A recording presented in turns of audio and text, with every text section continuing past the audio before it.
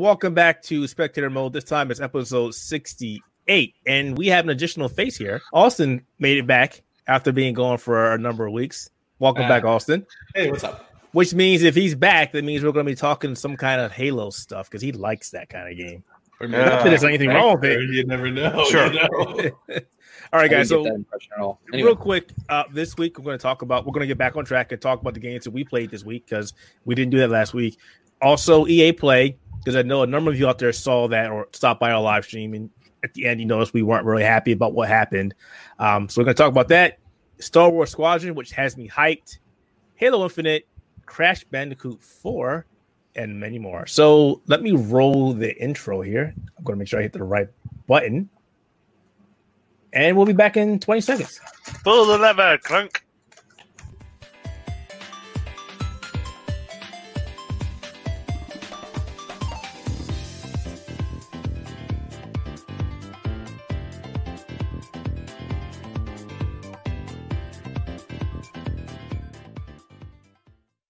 All right, so that wasn't exactly 20 seconds, but anyway, it doesn't really matter. So we are back. First and foremost, we're going to do the games that we played this week. And Austin, since you haven't been here in a while, you get to go first, buddy. Sure. So I was fortunate enough to get into the Halo 3 flighting. So I've been playing Halo 3 on PC for a few days. That's been that's been great. It's Halo 3 on PC. It's one of my favorite Halo games, so that's been awesome. Getting to play it on mouse and keyboard feels amazing. I am still terrible on mouse and keyboard, even though I've been practicing for a few weeks. Oh my god, dude! I used to play the game like competitively. I have no muscle memory left. I feel terrible playing a game. It's so bad. I feel like if I were to pick up a controller, it'd be fine. But I'm so dedicated to like forcing myself into mouse and keyboard that I played a game of BTB like an hour ago and got like 6 kills and died like 30 times. I was like, great. I will tell you, because I also got into the flighting, that it is great with a controller. Oh yeah, of course it is. It is great. It looks so good. It looks like it's straight up on PC from the get-go. Turning the FOV up doesn't make it feel like it's moving at a snail's pace anymore. I love it. It's been great. That and like Destiny 2 every minute I'm awake. Yeah, no shit. I saw that. So tell the audience what light level you are now. I think I'm 1043. So I'm 1043. Which I did not. Anyone that's watching that's a Destiny fan, I did not do the AFK farm in the forges. I have done that. But no, really.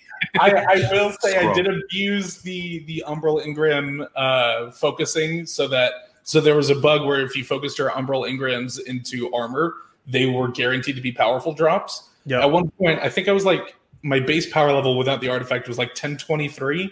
I did one of the armor drops and it gave me a chest piece at 1032. So that was like a 9-level bump. They took that away as well. I'm kind of sad. They updated that. But I was like, let me get some emblems. Like, nope, gone. Yeah. Bungie said that they saw feedback about like people wanting to continue to get, more powerful rewards, not necessarily like massive like 9, 10, 11 power level bumps, but like something that's 1 or 2 power levels above would be super cool. So we might see that updated before the end of the season. All right. Other than those two, that's it.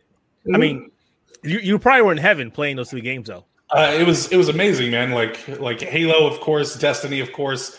New season in Destiny, new Halo content to check out on PC. They updated Halo 3's Forge and included a lot of new stuff and stuff that you previously couldn't play with in Forge. So it's been great. All right, Rob.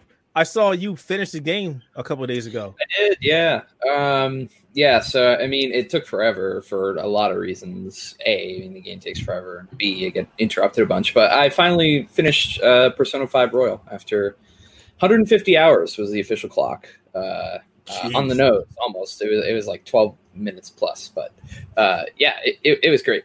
It was so great. This game took over my life for like 3 months. Or 2 months? 2 months.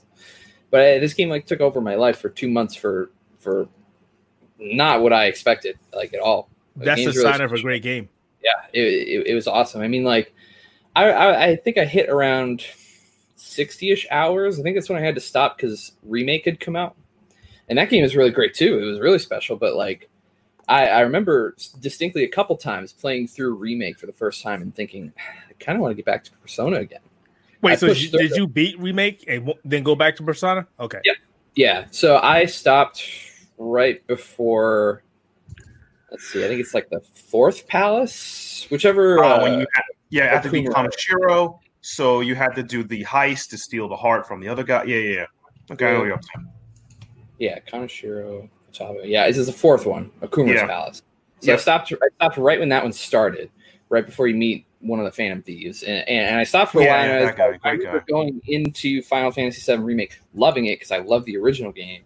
But even during all of that, I would get to a point where I was like, I kind of miss Persona. I kind of miss all the people that I got really attached to over like the weeks that I've been playing it, and like I wanted to go back a lot, and so I had to drop it to finish Remake because that game's super special to me. So I had to finish it, and I liked it. Don't get me wrong, but then as soon as I was done, I was like, all right, I'm going back to Persona. Back to Persona. And I kept playing that a bunch, and it's just crazy to me because it's never been a game that I have legitimately gone back to that took me over 100 hours to beat, where I didn't feel at one point like I'm kind of done with this game. You know, I've had plenty of other games where it's like they take a long time, and I'm like, okay, I'll push through, but I'm not having fun anymore. And this is the first time you played a Persona game too. This is your introduction. Yeah. So yeah. And it was great. He finally tastes high class stuff. Yeah, sure, yeah. But he was playing Resident Evil 2 remake too. I mean, high class RPG. I don't even know if my save is good on there. I mean, you told me the Steam thing probably backed it up, but it should have. Since I lost like my computer, I might just have to restart, which is fine. I wasn't too far into it, but I mean, at this point, there's no point because you're now playing what, The Last of Us Part 2 now? Yep. Yeah, that's also what I started recently. 6 or 7 hours in, I think, something like that. But yeah, I mean, I'm excited to see what this game does because it's at the point where I'm at now, because I know things change drastically, but at the point that I'm at now, it very much just feels like The Last of Us again. And that's not a bad thing. I just very much feel like, okay, this is the second version of The Last of Us. I played this game before. I know how it feels. There's some new stuff, but it's like I'm very much playing the same game. And I'm just kind of waiting for that moment where things drastically change into something better. Because I mean, everybody seems to say it's called 12 Hours In, where you completely flip the characters. Spoilers. Well, really okay, because I've jumped through like 3 characters already, and I mean, well, you jump through a bunch of characters a lot, but like. Yeah. I'll try not to spoil anything, but yeah. I haven't played it yet. I have it, but I haven't played it yet. Yeah, I've jumped through a bunch of characters, playable characters, and like, I mean, I think I understand kind of what may happen eventually. I mean, there's already like a big thing that happens pretty early on, and I'm not going anywhere beyond that. That's all I'm going to say. But yeah, I mean, I'm just going through that right now. It's just very much like it feels like The Last of Us again. That's not a bad thing, but it's just like there hasn't really been much change yet, other than like some of the open world stuff, which I think is kind of cool.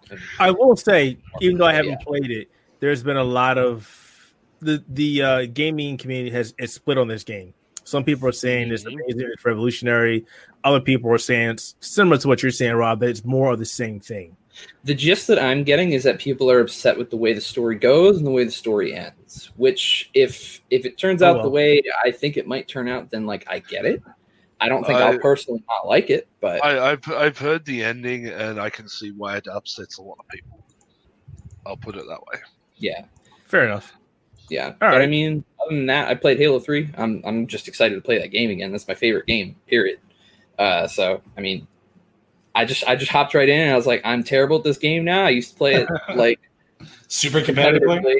Yeah, I was in a clan for a while. We did amateur clan battles or whatever. It was a good time. But yeah, I love that game. I can't wait to go back and play it again. It runs great. I mean, it just feels like the same game again. Again, it definitely does run great. It was kind of sad that when you played it, it jumped you right into a level or a mission, and you couldn't really like start fresh. But other than that, I mean, it's flighting. It's not the full game. What platform were you guys playing it on? Windows or Steam? The Insider for me came through Steam. Yeah, that's what I got. I'm also playing it on Steam. Thought that was weird. Okay. It's weird for me too, because like I own the game through Game Pass, so I can't play it on Steam. But all the Insider stuff, like the one for Halo 2, I think, was through Steam as well, and the one before that was Steam. But it's weird. All right, I don't know. It works. Matt, what about you?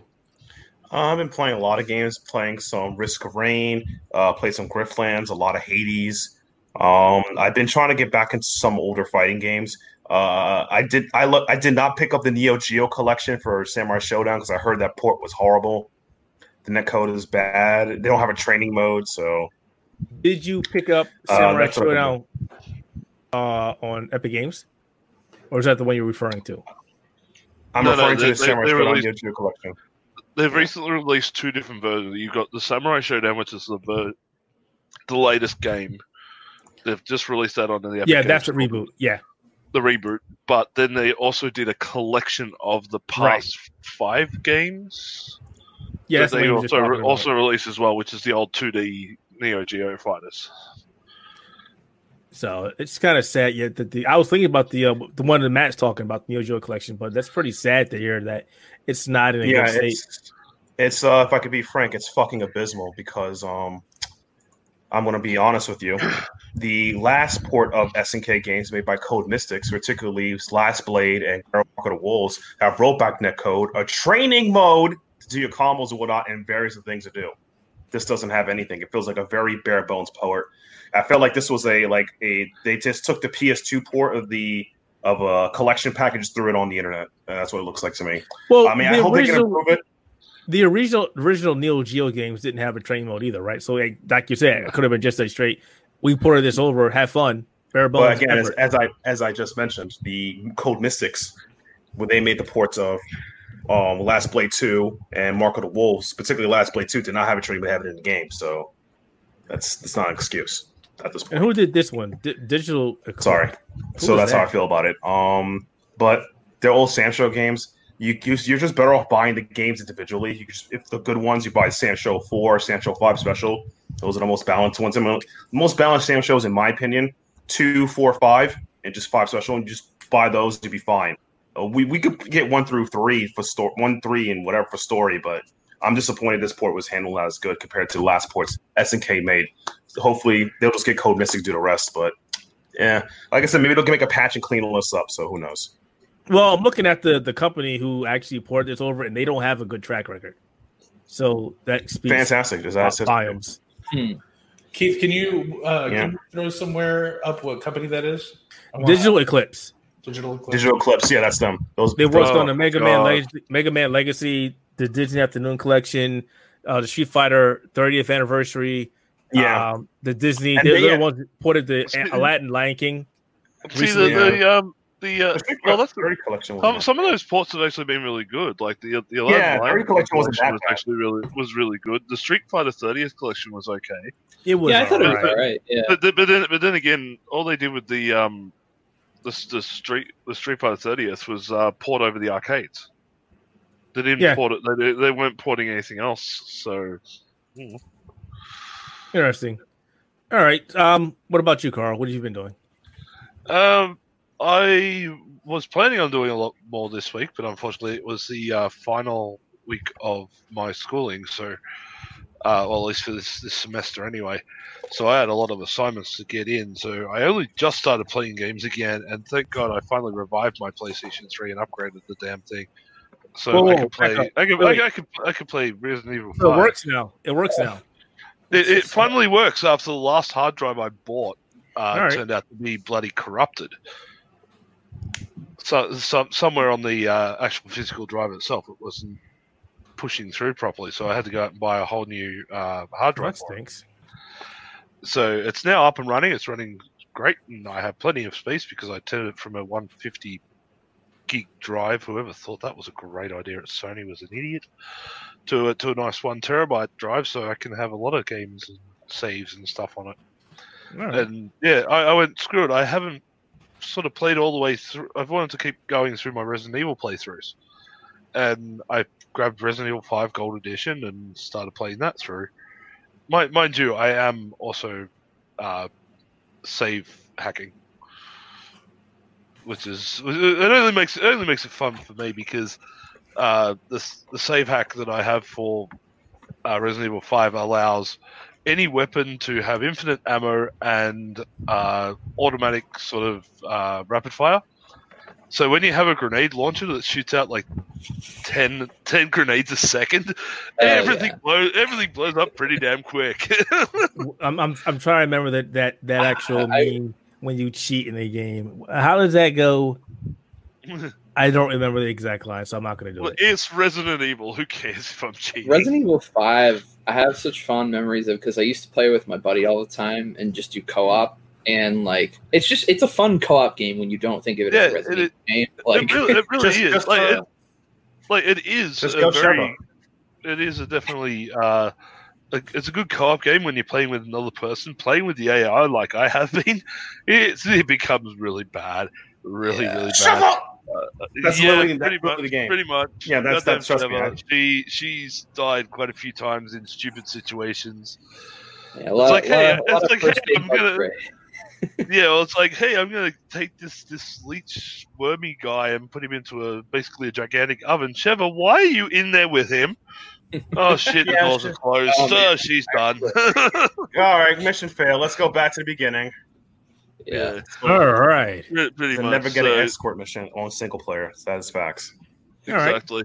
But mind you, I have also. I just thought screw it because I'm one of these crazy collector type people. Oh, God. I went and I bought every single Resident Evil game on the PS4. So that would be that'd be Origins 2, 3, 4, 5, 6, 7. I already had 7. I got for free off Capcom. So shut up. I didn't actually pay for that piece of trash. But also Revelations 1 and 2, and I can't wait from the I'm recording 8. It's gonna be awesome. We want to rant. They probably will. You should have recorded that. Well, I did record that. Send that to them. Send it to them, and they will send it to you a copy just for that. Send it to them. Yeah, for people who don't know, please go back and watch our PS5 video on demand, our reactions. Boy. The second that Resident Evil 8 Village thing, Village. I almost crawled up into a fetal position, just started rocking back and forth, going no. I'm glad they redesigned Chris again. So it looks even more. Chris. We talked about that last week. Here's the thing. Yeah, he stopped taking steroids. He can't punch boulders. Well, that's the thing. I'm currently playing through 5, which is the one where everybody gives him shit for punching boulders. Yeah. Now the man looks like a fridge. Yes. Like, seriously. This is the evolution. No, it's Chris. When the drugs stop working, he just packs up and go. He just packs the food. He's low-key a snack. I think that's what we're all getting. All right. Let's get back on track. We got a lot to talk about today. Yeah, let's get back on track. And as for myself, honestly, I've only been playing a lot of Destiny 2. The new season has got me hooked. I did not want to get hooked, and I'm back, which, stinks. I'll let you know when I'm back. Go ahead. I'm trying to get the falling guillotine, the sword. I'm trying to get that so bad. I heard that was broken. Is it good? Oh, yes. It's very good. It's very good. People are talking about it nonstop, and they're like, Bungie, please don't nerf this. Please just leave it the way it is. Swords are viable again. Don't touch it. Wait until somebody gets a 100K win streak in PvP. So, wait for that. Are people actually using swords in PvP, Austin? I don't know. It's kind of hard. So the arc one, the one that's basically Boltcaster, people are using it to that one. Because that one has it has a bolt. The other the falling guillotine does not. It has a basically spin to win when you use heavy. Oof. My speed. Which is pretty awesome if you're a Titan, because you can do the one special where you're swanning off the hammer, and then once that runs out, use falling guillotine. Good for Titans. They're never good in that game. We only won the Titans contest. We won that. Yay, Titans! Shout out to take that, crappy hunters. Before we move on, just quickly, people who haven't done it this week, you have until June 25th, either on PS4, Xbox One, or I believe it's Steam. The NetherRealm Studios Injustice Gods Among Us Special Edition is currently free, so go get your free game, because we like promoting free games. Just get it even if you don't like it. Yeah, Maybe even if you don't play like it one it, day when you're bored. Yeah. Or No, drunk. I just remember that game. Gods Among Us. Oh boy. I gotta say, that game of giving people nightmares. Is that a even though the good game was bad no. reaction? Competitively, it's giving people nightmares. Competitively. I figured as much. I will say they also DC Comics had a run. There's been 2 years. entire matches, what I recall, much as like Marvel game. 2, Keith may know about this, where people just quit because they saw it get hit once. They would just press restart, match over. That's just people in fighting games in general.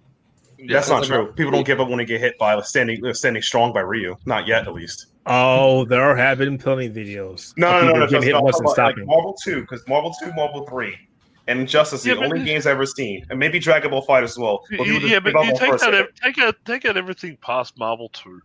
Yeah, past Marvel 2. Everything, like, past the broken era of gaming. Yeah, it's like, bam. All right, GG's hit the shake. That was it. Just quickly, Keith, have we heard any more on our arcade cabinets that we're going to buy? As far as what? Release date, price, anywhere. Anywhere. The price is still anywhere from $399 to $500. Apparently, these are using the original ROMs, so they're the arcade ROMs. Cool. Except for the Super Nintendo game. It sounds good. Because I want my Arcade Perfect X-Men vs Street Fighter, and I'm curious to find out what version of Marvel superheroes versus Street Fighter they're using, whether they're using American ROMs or the Japanese ROMs. If they were smart, they're using Japanese ROMs for pure pain.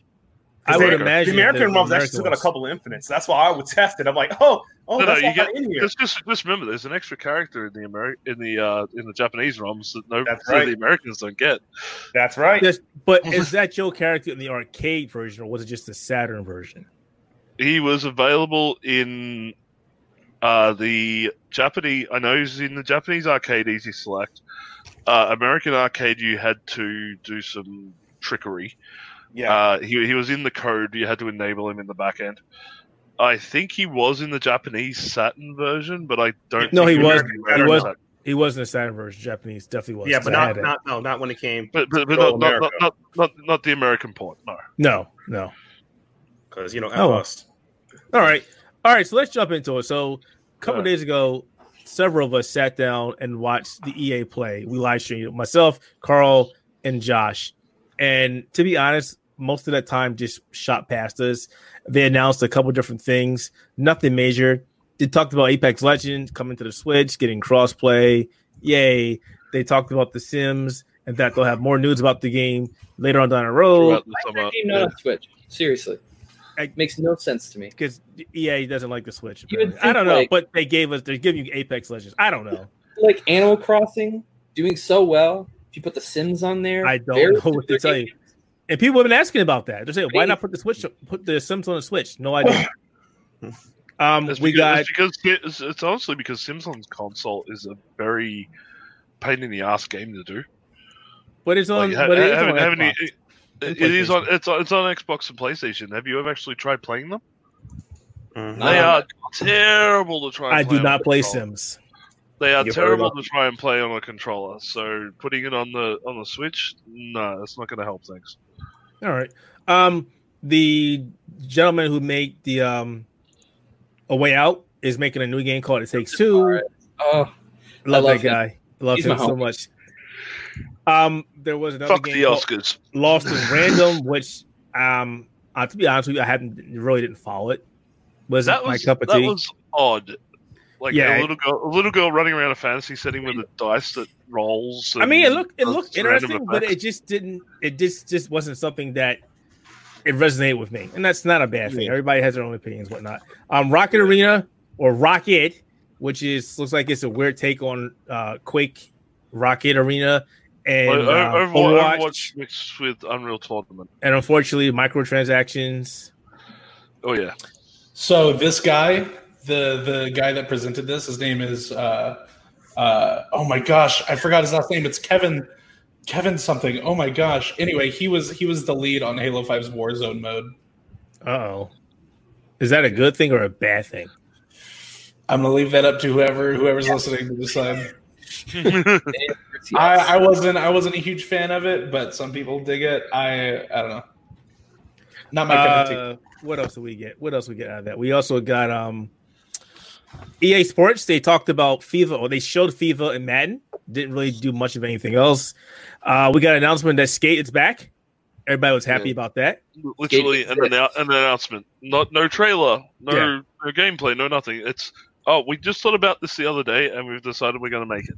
I think about what that guy said, that he said you guys willed it into existence. I want to think that they literally decided several days prior that they were just like, our Instagram's kind of flooded. You just want to turn on your webcam real quick and just say Skate's back? Oh, yeah, I'll do that. I got you. We can't do an EA Live without some sort of Skate announcement. It's weird that we got Tony Hawk is coming back. We've got Skate XL. Now, we got Skate. Like, okay. That is why it's coming back, because the competition is back. My thing is not even a logo. Maybe some kind of I reckon you're right. That they've looked at it all, seen the competition coming back, and they're like, "Hey, let's announce it. Do you have anything?" No, you've only just told us that we're going to start doing this yesterday. I'll just jump on the camera and make the announcement. It's like Metroid Prime 4. Hey, we're working on this game. It had a logo, though. It had a logo. It had a little trailer. There was space in the background. What did we get for Skate? Nothing. Well, take your iPhone, put on slow-mo mode, and just record your little son riding. We got some hipsters talking about the game. Well, and that's the thing is say what you will about what they showed at EA Play, not a whole lot, but it was so professionally produced that put Microsoft's May event in the dirt with how well EA Play was produced, and then you get this like you said, Carl, Skype meeting between two guys that work on the game. It's it was obviously last minute. It was so obviously last minute. Yeah, but I mean, I love Skate, so yeah, I'm gonna play it, dude. I can't wait. Bring it back, but still, all right. It's just, I'm going to be too busy playing Tony Hawk. Thank you very much. We also got a quick look at an unannounced game, real quick, next gen tease, where they showed a car game, which we all know is Need for Speed, and looks like the other image might have been for Dragon Age 4. They showed it really briefly. Well, they said it was BioWare. It's 100% Dragon Age. There's no way it's not. So and they also showed Dragon Age. Yeah, they also showed Star Wars Squadron, which we'll talk about after this, because that was the only game out of the entire presentation I was really curious about. Mm-hmm. Okay, so let's talk about stuff that they didn't show. They didn't show the Need for Speed that they were teasing the day of. So weird. Nothing from Anthem. Keith didn't get his Dead Space that he wants so much. I said that was a huge possibility. It's never going to happen. But it'd be nice if it did. There was no Anthem. Not a peep. Not a peep. I feel bad. It's not dead. We're working on it. It's not dead. It's not dead. We're still working on it. Bullshit. Where is it? My thing, and I think this is so strange of them to do, is that they're keeping the game alive and yet also trying to reboot it. It's so weird to me. They have such a small team. They're still keeping the game's servers live for some reason. The Christmas trees and the Christmas lights were still up for a month after the event happened. It's just crazy to me. It's how many not a good look. Are still there to justify the servers being on when you could just take it down and work on rebooting the game like you're already planning on doing and just bring it back later. I mean, Rob, that requires logic and sound thinking. You bring up a valid point, but it's also how much money are you losing? How much money are you losing serving 200 players per day? Maybe. Right. Those servers cost money. It's not like it doesn't cost them anything to keep the game running. Do it. If they're gonna do a reboot, again, logic and sound thinking. That's too much. We got to keep throwing money into the fire pit. That's what we do here. Well, like you said, Austin, it's not costing them any money if they shut down the servers or anything like that. Why not do a Final Fantasy where you shut down the game for 3 to 6 months, do a revamp, and then go, hey, we're relaunching. Everything comes back up. Yay! Right. Here's the problem with that. Here's the problem I think with that. The game has not been out long enough for them, A, to do that. B, when they did it for Final Fantasy, it took them, 2 years to come back? Yeah. They saved was it 14 with that? Well, but it took them 20 years. See 20 or less people working on Anthem 2.0 right now. Yeah, but that's the thing. At least if you're going to do it, even if it takes 2 years, have a look at the numbers that Final Fantasy 14 is doing now. It's doing gangbusters. But Yeah, here's the thing. it is actually like competing against World of Warcraft. But here's the problem with that. They had an expansion recently, right? Like But here's the thing. Well, Final Fantasy 14 is also competing against WoW because it's also on console and it's doing well. Warcraft is still PC only. Getting back to Anthem, BioWare has already lost a crap ton of people, and they're also working on Dragon Age 4. It's kind of a problem. BioWare can't be working on 2 games. We've seen what happens when they do this. Well, I mean, not necessarily, not inherently. So many of these game studios now are 600, 700 people big, and you can absolutely have small. Like I said, I think it's only like 10 to 20 people working on Anthem. I think, like Carl said, to support a game coming back the size of Anthem, you take it offline. Even the dedicated players that love it are bummed out for a few months. But then when the hype starts to build around it coming back online, they get their friends interested in it rather than just like, hey, is that game you've still been playing for 6 months that I haven't heard about that still has Christmas trees in the game? Yeah. It'll be interesting to see, though. It's better than what I saw the other day. I was walking through my local retail store, and they were selling some games that weren't really performed very well for $1. Right. Put Anthem in there. The 2 that they had on shelf that still had a ton of copies, Anthem and Agents of Mayhem. Yeah. No, I'm going to say, as hard as I'm being on Anthem, I was one of the biggest supporters of the game when it came out here. And I still think the sensation of flying, being inside of those mecha suits, giving you that Iron Man fantasy, that game does a great job. It falls flat on everything else. I'm still dirty on it after the way EA treated the review copies, to be honest. And as I was saying, Austin, they could have a crap ton of people working on it, but all the lead developers, all the people that were hemming that game, a huge majority of them have left. Oh yeah, absolutely. And if they hadn't left the company, they left to go work on Dragon Age 4. Still any hope? Unfortunately, it can't be any bigger than like a sustained team. Like when Bungie went off to go work on D2 in late 2016. When they were fully focused on it, and they still had like this small live team working on Destiny 1 updates and content and stuff like that. Like, unfortunately, it's never going to compare. Like Anthem is, as of right now, like it's going to be DOA no matter what comes out for it. Yep. Would it be surprising to anyone that there was actually a development update in May this year? They actually put out a blog update this year in May 15th, updating people on the game. And this one was an interesting read to me because it says their team is around. It says we are a small team, about 30-ish. What it says there. Yeah. Wow. So it makes you really wonder, like, is it really like they're going to try and reboot the game? Because there's this whole blog update is about, okay, we're thinking about ideas. We want to start the conversation. We want to talk to our fans and try to see if we can bring this game back. Conversation.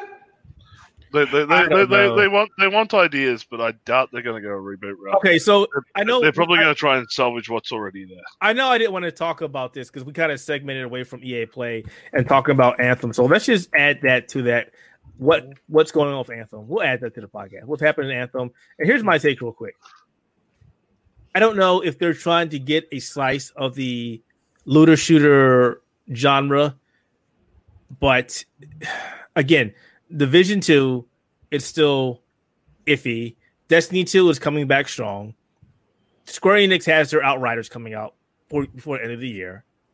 We still have Borderlands 3. Yes. Is it? The genre is saturated. It's clearly. like, we really don't need you now, Anthem. And it seems like they've already just put enough people on the team to keep it on life support. And that's it. Is Outriders coming out this year? Yeah. Yeah. Wow. Not seen anything for that yet. They talked about it last month. Have they shown any gameplay for it? Yeah. Yes, they have. Oh, 20 minutes of gameplay. Cool, I missed it. Yeah, it's actually pretty cool. What surprised me about that game is that I remember the first initial trailers and announcements they got. I remember looking at it and be like, this is so generic. It's so bland. This looks disgusting. It's literally just like a brown and grays. And are we talking about Borderlands? That's a good game. But balance changes. For Outriders, it was literally just like, I remember seeing that first trailer and thinking, this is just going to be the same. And it's just going to be so bland in comparison. And then seeing the most recent trailer they put out, what was it, like last month? Yeah, it actually came out, and I was like, wow, this game genuinely actually looks pretty cool now. Like, seeing the new stuff was actually pretty interesting. It was more vibrant. Like, there was more going on. Oh yeah, I understood the game more. Like, it was really good for them. Like, I don't know if I'm necessarily still excited for the game. I never really was. I definitely am. Cool. So what happened, Austin, is so like Rob said, I remember them at I was at PAX East, and one of the PR guys called me and was like, hey, we have an Outriders event there. Do you want to go check it out? And I was like, all right, fine, I'll go check it out. Checked it out. It was not very good. All they pretty much did was talk about everything they already told us before. They didn't talk about the story. They didn't say anything. And then this new footage came out about a month or so ago, and they talked about the gameplay. They showed us the class. They showed us the abilities. They gave us more information about the story that they didn't tell us the last couple of times the game was out. We got more out of the 20 minutes of gameplay than we got out of the last 4 months of game even being out there or them working on a game. And it's crazy to me, too, because like it just looks vastly different. I don't know. I don't know if it's the same for you. Yeah, companies do that all the time, though. Like they'll have their early builds and stuff like that, where they'll show to like media and stuff like that, where it might be an unfinished product off of stages or something like that, and then they'll get the feedback and go, okay, what do we have to do to make this more appealing? And all of a sudden, you might have something that looks completely different. Yeah, I just feel like my impression from what I got was like, I mean, in 4 months' time, they may have been able to pull it off, but it's like the stuff that we saw is like vastly different from what they showed earlier on, which was literally just like, okay, we have all these dudes who are just in brown and gray cloaks and stuff. Like they all pretty much look the same, even though it's 3 different classes, and they're all kind of like running around this just burning field that's like black. And then all of a sudden, a couple months later, it comes in and they say, oh, okay, well, here's our gameplay trailer. And it's just like they've got like blues, greens, yellows, like all this color out of nowhere. It's a completely new world. It's a bunch of different new enemies and stuff. And it's just like they showed a boss battle. They showed the different abilities. They showed the enemies. They showed a bunch of new enemies. I can't believe I missed this. Like, it looks fantastic. Like the images that I'm seeing right now, I'm totally going to watch this trailer. You know what? Hey, you know what's awesome about that, Austin? We can bring it together. We can watch it together. Give me a second. My point is that I just think it's like watch Keith do his magic and we form Voltron. Hollywood magic. Hollywood. But the reference I made earlier, I don't know if you remember, but in 2009, 2K announced Borderlands, and it was the same thing. It was just drab and very bland, very like it looked like a post-apocalyptic military-esque first-person shooter game with this weird like voiceover trailer. And the game ended up not one looking or two being anything like that. Oh, gotcha.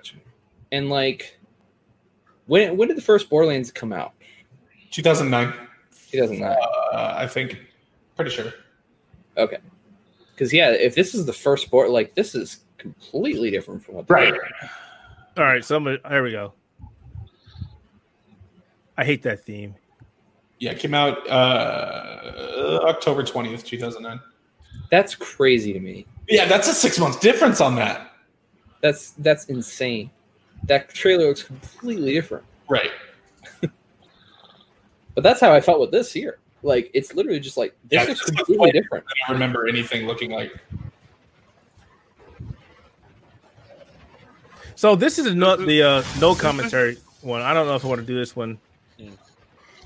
The other one, you can talk about. Like I'm having a look at this, and I'm like, this reminds me almost like the Surge Division. You say the Surge? Hilariously, this art style reminds me a lot of Anthem. It's very reminiscent of it. Like even the camera looks like the same. Yeah, I kind of disagree with that Anthem look. Anthem is poop shiny. This is actually just shiny. Wait, Anthem is what? Actually, and this game has guns. Anthem has reskin guns. Completely different. You know what this sort of reminds me of? Remnant. Yeah, jeez, we need to go through the Adventures of Pain. Just call it Remnant. Ashes of Pain. The game. But it's like Remnant with like magic abilities. Okay, so since we don't have the commentary, I'll fill you in. So, other than the combat, there also are world tiers, just like there are in the Division 2. or the division in Division 2. So once you outgear a certain tier, you can be forced to another one, or it will automatically move you over there. You have the ability to do that yourself. Or if you get enough loot, it'll say, you know what, you're too powerful, you're wrecking everybody, you're getting moved on to the new tier, which means bigger weapons, stronger enemies. Or, like I said, you can go in and do the tier yourself without it forcing you, which means you'll be under-leveled fighting harder enemies. So if you like fighting harder enemies and you want that challenge, you also can do that. I think it's a cool mechanic compared to other games. Like in Borderlands, after you beat the game, you unlock Mayhem, and you can increase difficulty of your own getting new blah. This game already does it for you. I think that's probably the better way to do it. So you can always have a sense of progression, which is a thing I talk about in games a lot. Some lacking or not the proper way of putting that in. Need to RTX up that water. Yeah. Oh, stop it! Throw some RTX in that water. AMD users don't have that. I don't know. Ripple. Oh god. Hey, Yeah, I'm sorry. that's I like seeing reflections in water. Okay. We'll do it in the software. But you know what? This does remind me a lot of Anthem. Now that you say that, it really does. Not Anthem, Remnant. It really does, man. Holy crap! I didn't think about that. Which is probably why I like it. Yeah. Let's have dodge rolls. Lots of dodge. All I want is my guns and campaign. Oh, look at that. Lane launcher. Oh, cool. Interesting. He went. Like I said, this is definitely on my list. I was interested the first time I see it because I always love looter shooters. I love action ARPGs like this. Good RPGs are fun. Let's just hope like the we have story caught him up evolving. to speed. Yeah, I mean, it looks interesting. I hope that the story delivers. Square Enix is... it's a looter shooter. There's no story. Get guns. Nope, it's got people can fly. You play Borderlands, there's no story. Get guns. That is literally the story. No, I love those. I love I it. will say, well, I'm reaching to find my lore books for Destiny that I've bought. I can't find them. Oh, but that's in space. Get guns. Right. But that's the thing. It's like I think that was sort of why, like, Keith, Josh, Clinton, and myself used to play, or even Matt to a point as well. We all used to play The Division. Like, we played the first one together and like actually had a lot of fun. And it was actually nice and involving and everything else. Mm-hmm. We went to do The Division 2, and it was just lacking. I think the word was this game feels like an expansion of The Division 1, and then we all got bored of it. And that's the thing. Without something that's got at least some sort of driving force or some substance, like some substance to it, I find that we drop games pretty quickly in that regard.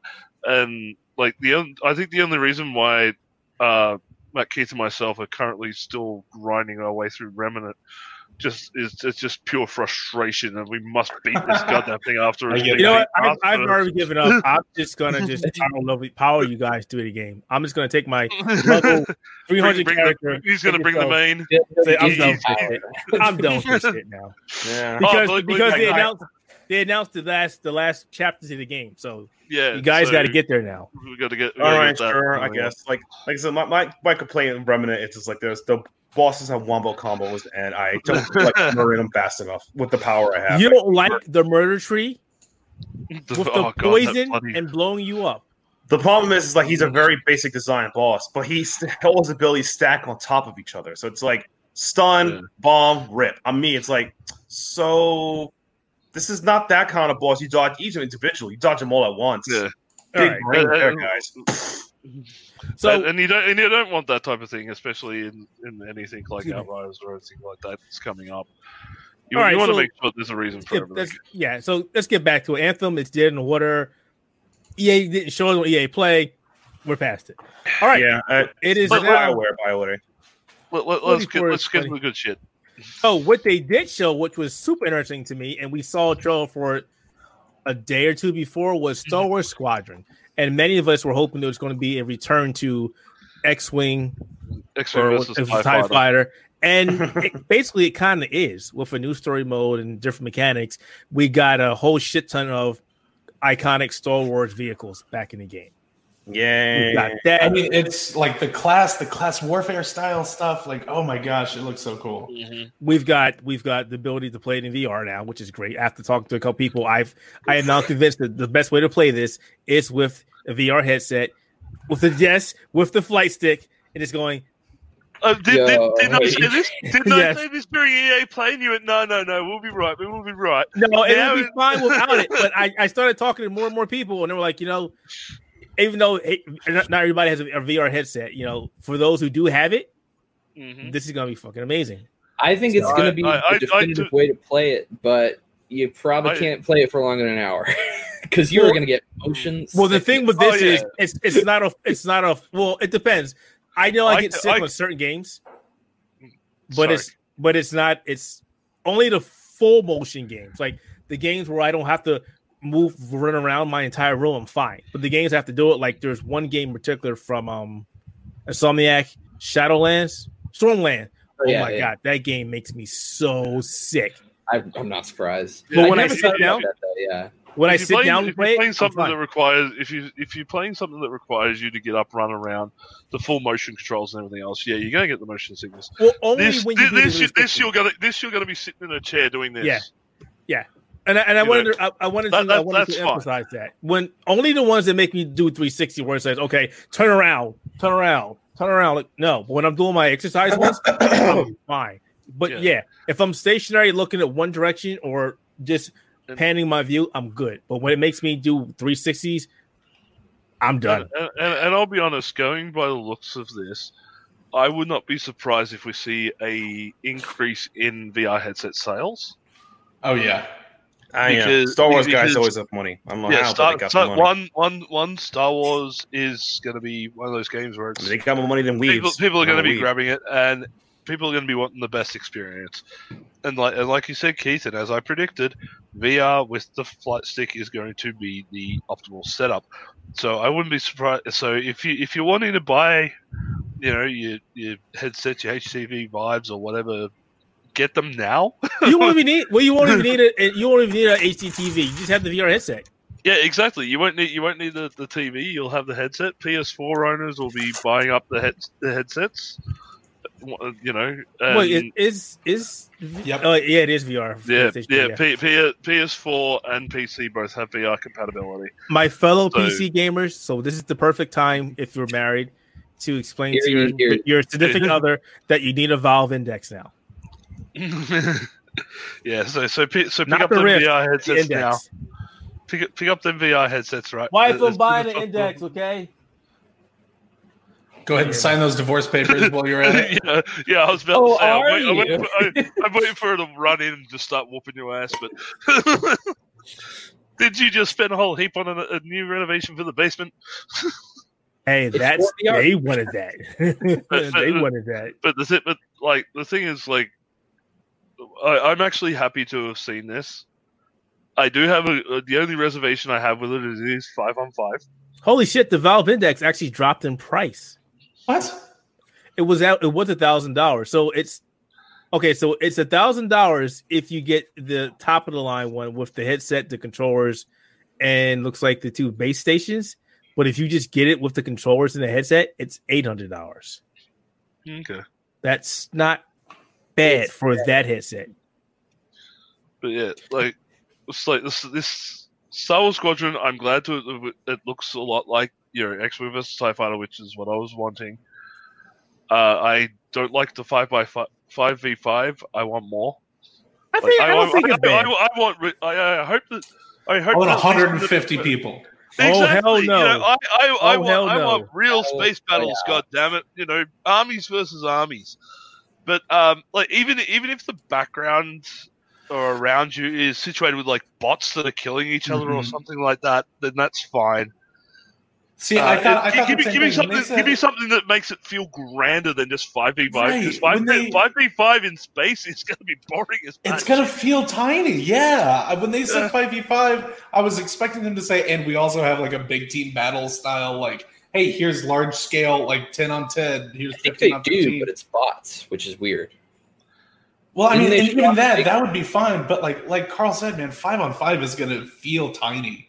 We'll have to wait and see what capacity it is, though. I mean, it might be nice if they start 5v5 and go, okay, hey, maybe we'll slowly introduce more. We don't have any idea yet. We'll slowly expand it to 10v10, 20v20. What else do we know about the game? This is going to be canon. The vehicle classes. Oh. So, all right, talk about the vehicles. So it's X-Wing, A-Wing, U-Wing, and the Y-Wing. Yeah, so it's like Assault, Interceptor, Bomber, and then there was a fourth one, but I don't remember the name of it. I think the fourth one was the Light Fighter. Yeah. No, wait, the Fighter Interceptor, the Reaper. Oh, yeah. So, but I'm interested in it only because, like, what's cool to me is, like, when space games have, like, management stuff you have to do. So they were, like, talking about, like, managing, like, your ammo, like, you're managing, like, your shield percentage and stuff like that, like, consumption. Like, it just seems like really cool stuff to do, like, in, like, because it feels more real, even though it's very clearly a fantasy. But it's not just like you're in the cockpit, you have your guns and you shoot things. It's just you know what it reminds me of, Rob. I don't know if you've ever played these games. It takes me back to the early not EA games, Origin, before it was this storefront. Mace probably remembers them. Origin, they worked on Wing Commander, Privateer. No, that's what it reminds me of. Those games. We got to pay attention to everything about your ship, your shields, your weapons, everything. Or more recently, what the hell is that game? I know this sounds bad, but I'm hoping that at least one of those vehicles has like a hyperdrive, because I just want a suicide hyperdrive just straight through a Star Destroyer. Oh jeez. I thought you said that was terrible. Last Jedi style. Yeah. The movie was terrible, but that moment, oh my god. Now I'm drawing a blank because I play this game a lot. Not Elite Dangerous. EVE Online. I'm kidding. No, not EVE Online. Oh god, thank God. They recently showed the part 2 of the game. Why am I drawing a blank here? You know what? I'll open up Steam. There we go. Go through all my games. I'll find it eventually. Continue on. I feel like I know what you're talking about. But yeah, I just like the idea of like when you have like a space shooter or anything like that, where it's just like, all right, here you are, it's 5v5, and you have to take out the other team. But you also have to worry about like how much ammo are you expending at this Everspace. Why couldn't I remember Everspace? Yes. Or like you have to make sure like if your shields are down, like you should be careful or whatever. Or you need to watch your expenditure. Like it's just stuff like that's like cool to me because like, I'm not big on like micromanaging stuff, but it's just like it's cool. And I even like each individual vehicle, they have their own. They're their classes, and I just love it. Like they're making sure that they have the bombers are the guys that get right down deep in the trenches, and you have like little trench sections you can run through as the bombers and drop stuff. And like your standard TIE fighters are just your basic drone fly around assault DPS type stuff. It's good to see the amount of detail that they've put into it. The only thing is like I'm still sitting here going, I want more gameplay, because the way that they interwove the gameplay, it was like little snippets here and there of gameplay, and it was still this goddamn hype of, look at how pretty our cutscenes are. I'm like, no, I don't care how your cutscenes look. I want more in cockpit. Show me action. Okay, so let me stop you because you're right. But can I just go and say, and we talked about, I'm going to say anyway. When I was like, wouldn't it be awesome if you could fly to the asteroid field? And then the next thing they said is, hey, you can fly to the asteroid field. Oh, my God, yes. They showed them flying through it. I need that. Pull off sneaky maneuvers. So I need that now. In Return of the Jedi. I was going to point that out, too, because like that specific moment, it's like very clearly not gameplay. But like seeing it, you're like, wow, he's in the cockpit. He's doing it. But it's like, no, not quite, you know. I hope that's the thing you can actually do in the game, though. Because then like 5v5 would probably be interesting. If you're in like a really cramped It's like a strategy thing. It's like it's a 2-on-1 situation. You got two guys on your tail, and you're like, okay, how am I going to get out of this? Oh, look, asteroid field. I'm going to fucking duck and dive in between all this and see if I can get I wouldn't expect all that because you're probably hoping for something that may never make it to the game, just because it's just that on that scale, it's just grand as hell. Like they're going to want to do this. It's similar to you're playing a game. Like a combat game, there's all these buildings. Like, I want to go in this building and ambush these guys. It's like, yeah, you can't go into the buildings. That's the thing. Like, I also hope that it's not just space battles. I'm hoping we get like some planet style battles where you're like on say you like on Endor where there's a lot of trees that you have to try and maneuver and stuff like that. Because if everything's set in space, again, it's the one setting makes everything feel tiny, and people are going to get bored of it very quickly. I just hope that it's the variety of this game is what's going to sell it. Well, that and the single player campaign. Well, that too. Where you get to interject yourself as on both sides with original characters that you make yourself. Did they say that? I don't think you can do that. Yes. I think yes. You are playing as original characters that you get to customize yourself. Yeah. And they are involved in the story. I was thinking like create a character. No, yeah, that's what I was thinking of. Yeah. Well, that's essentially it. It is a created character, but that's your sort of avatar through the main story. Like your Guardian in Destiny. Yeah. Yeah. So and you'll have one for the Rebellion or the New Republic in the Empire. Yeah, exactly. And you'll get to see and interact with characters from the films as well, as per usual. So it's safe to say that everybody here, with the exception of Matt, who disappeared, is excited for this game. Absolutely. I'm looking forward to it. It comes out this year, October 2nd.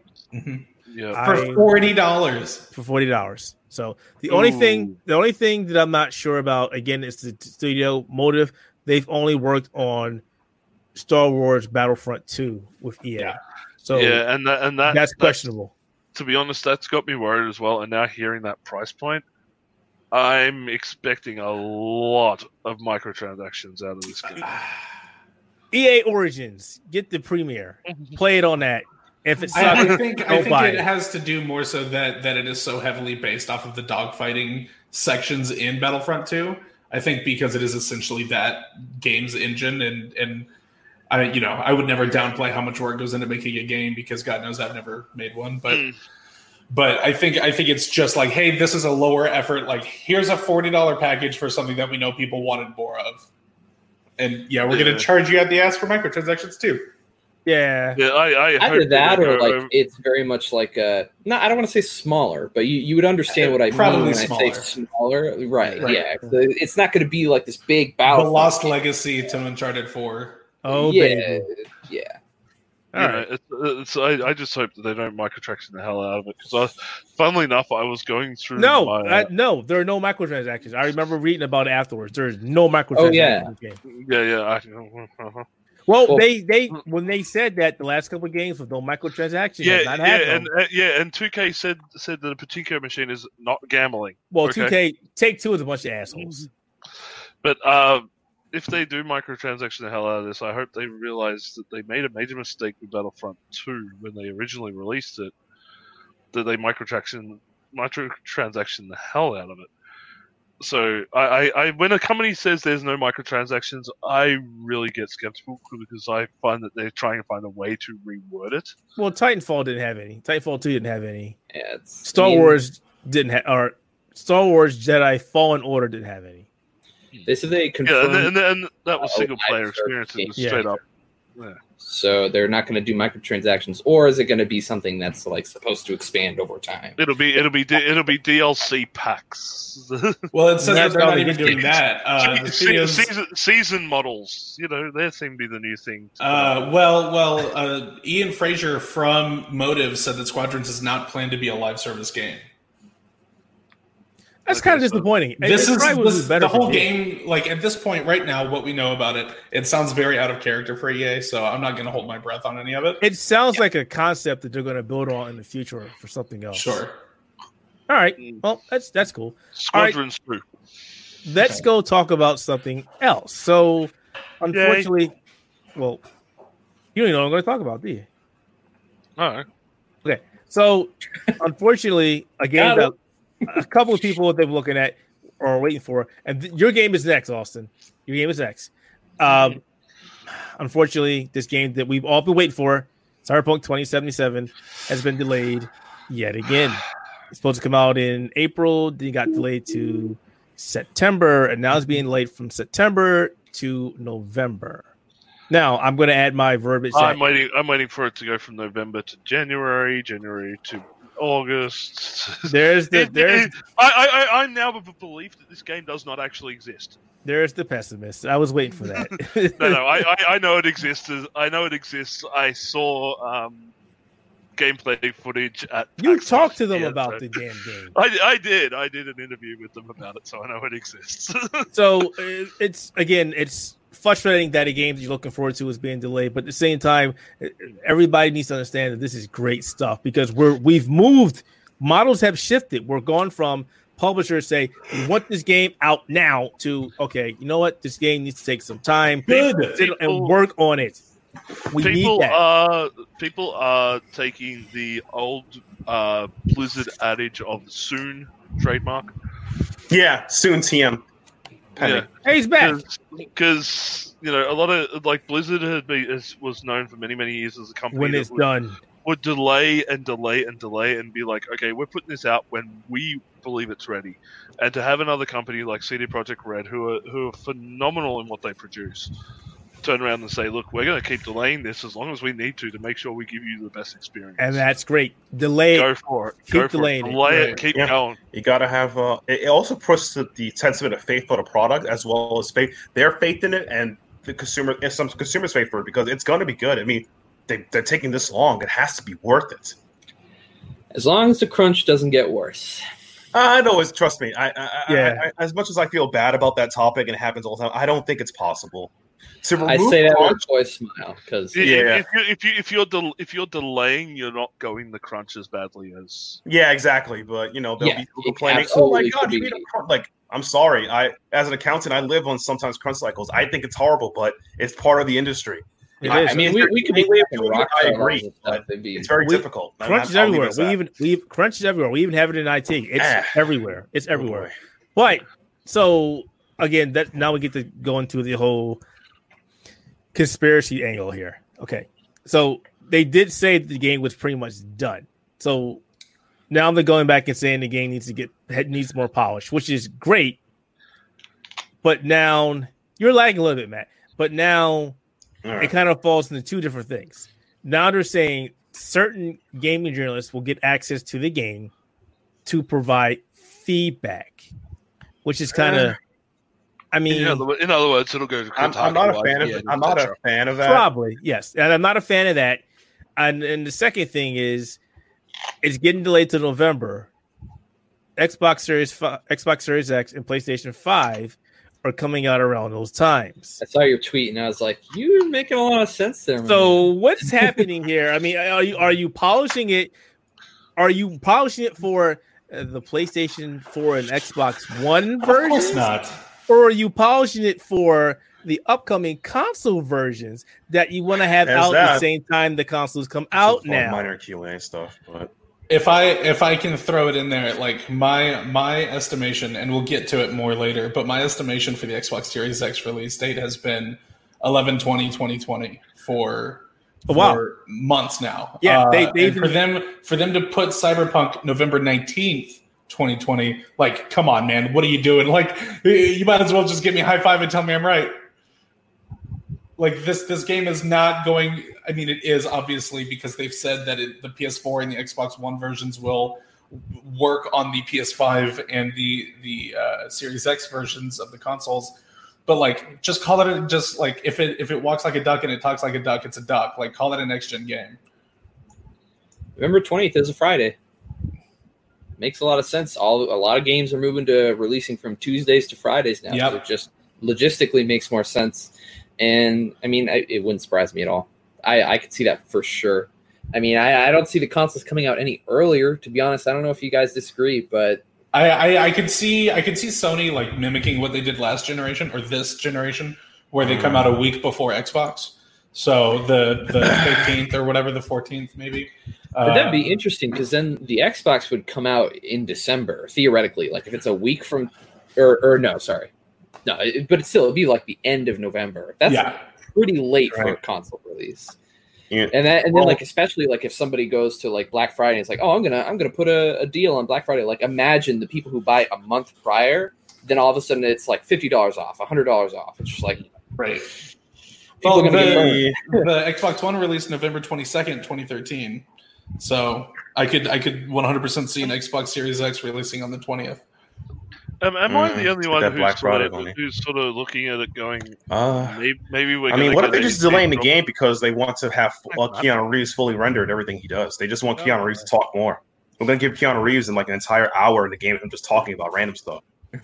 What were you saying, Carl? Is anyone sort of getting this bad feeling that they might actually end up canceling the current generation versions? No, they're too far in. They're too far in. No, they're way, yeah. Here's the reason why I say they won't do that.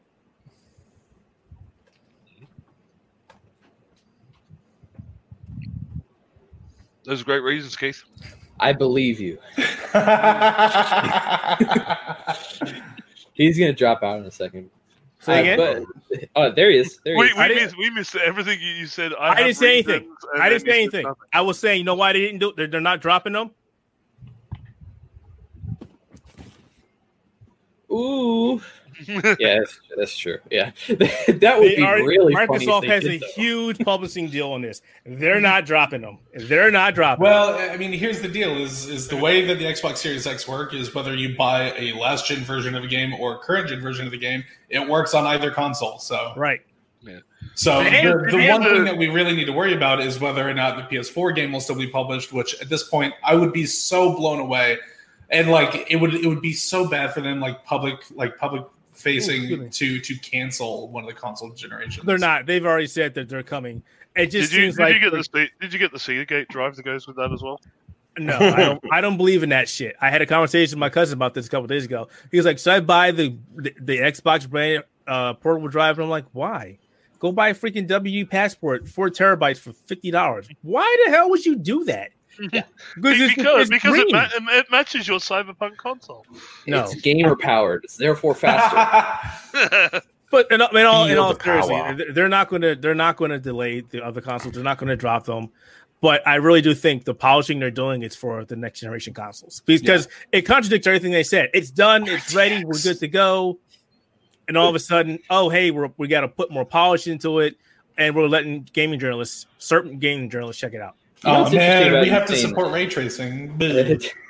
What's interesting about when you said the feedback thing, the impression that I get from that is that it could be a similar deal to what's happening with The Last of Us 2 now, or did happen, is that we might be seeing something where there's some pretty heavy restrictions on embargo and things that they may or may not be able to talk about.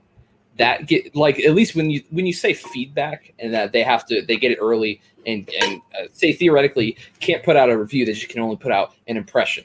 The impression it gives me is that it could be something like, all right, well, there's a bunch of story beats that happen we don't want you to cover, and then it turns into this thing where it's they can only talk about certain aspects of the game. That's the impression I got anyway. No, I that's also another angle and a quite possibility. But the thing I had with that is. And again, this is my stance just because running a smaller outlet here, you're putting them on an unequal footing with other people. Just like IGN has running their own gaming fest, they have access to all this shit ahead of time. If you give certain people access to a game ahead of time, it's like, hey, we know more about this game than you do. We can talk about whatever we can, and you don't have the ability to do that. And I understand that's where it happens. This is the industry that happens. But it also, back of mind, is you're giving people early access. Why not just open up to everybody then? Why is it only a select few? I mean, if I can read the section of the statement that they put out that you're talking about, I think it might clarify some of this a little bit. So it says, this week, journalists from all over the world are starting to independently play the game.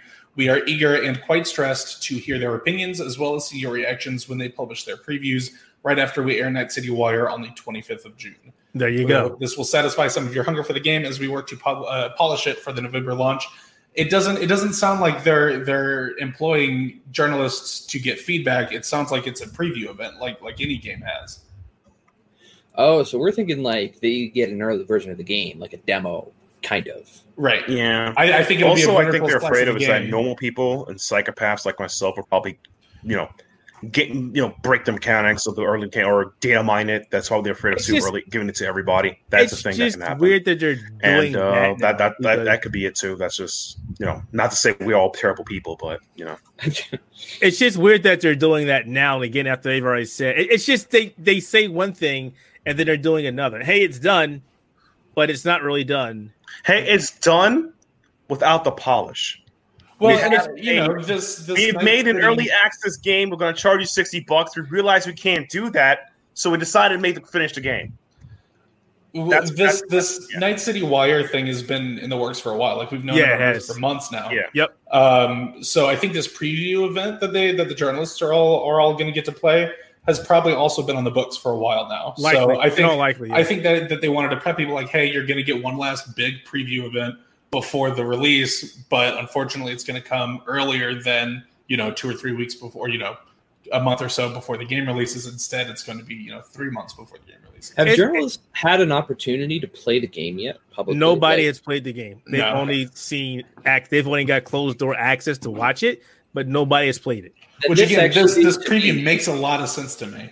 That's what I was going to say. It makes more sense now in that case. Because, think about it. If nobody has played it other than developers and stuff like that, then, I guess this kind of makes a lot more sense now. Considering that the world that we're in, if they're just going to get a preview demo that they get to play, makes a whole lot more sense. So it's just an interesting situation to be in. And it's one, first of all, great. Shouts out to the publishers, the people that get to check it out because, jealous much because I've been waiting on this game for years, even before people who started talking about it within the last year or so. I remember following this game when they first announced it, and it's like, wow, this game is finally coming out after all this time. It's been a while. Further back, I don't even remember. As I mentioned to somebody, it might have been you guys before. I was following this game when they first said this game is too advanced to come to console, PC only, and then I think a year or so into development, they went, it's coming out to the consoles as well now. It's like you said one thing and then went back into another. But I just remember that trailer, man. That slow-mo trailer with the one with the arms when it zooms out to her. Oh, it's so cool. That's not even in the game anymore. Not even in the game anymore. It's like the original Prey trailer. Remember that? Prey 2? Yeah. Oh, yeah. Prey. I think your mercenary person, they actually have that claw arm ability. I was watching one of the deep dives that they did. They actually have that in the game. Your character can use that ability. So which looks cool.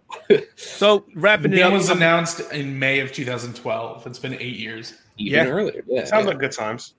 So even though the game is being delayed, I'm glad that they're putting the time into it. I just wish they would come out and say, hey, you know what? We're doing this, and this. But hey, we're still working on the game. Great. That's great. Just please, for the love of GOD, don't delay it again.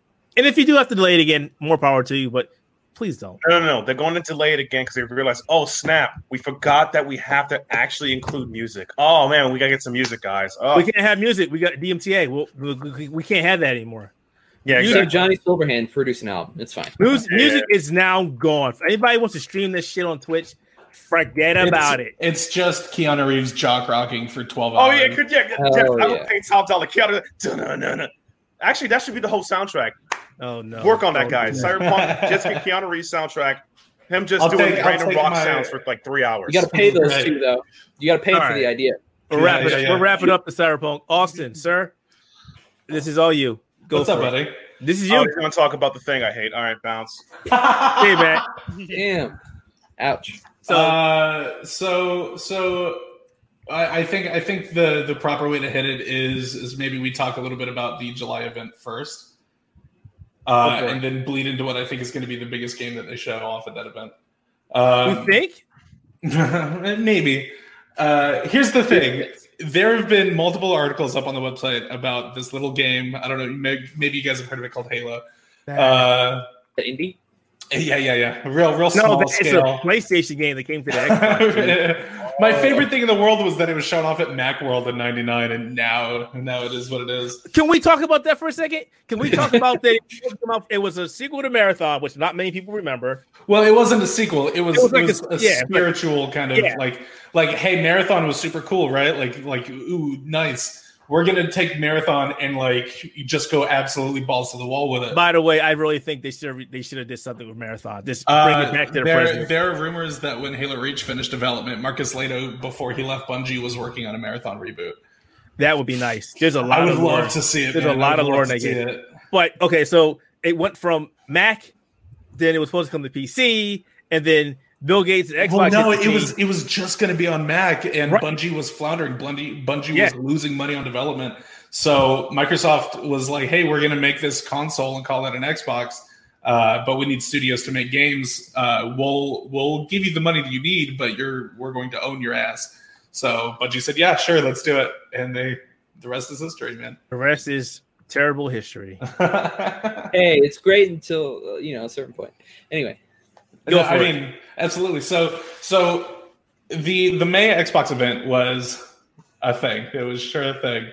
That was extremely disappointing. Like the reason that probably 80% of the people tuned in to watch it was to see Assassin's Creed gameplay that they promised, and the only thing that was actually anything close to gameplay was like a little flyby spin around of the main character. Like, cool, thanks for wasting my hour. It was gameplay footage. It was in engine. I think Microsoft's going to have learned their lesson from that. I think that this July event is going to be a lot more in the vein of what Sony did this month rather. They have to. So right? I think it has to. I think it has to, and I think Microsoft comes out like swinging with a price point. I think they start the conference off, they show off a solid Halo demo, and then they come out with a very competitive price point. I love the idea. Were you reading my article, Austin? Were you reading my article? Not at all, man. That's exactly what I said to you. Really? At the beginning of the event, they need to just show Halo. Just start it off. In fact, let me get to my article real quick. I think it worked for Halo 5 back in 2015 when they opened the press conference with Halo 5's campaign.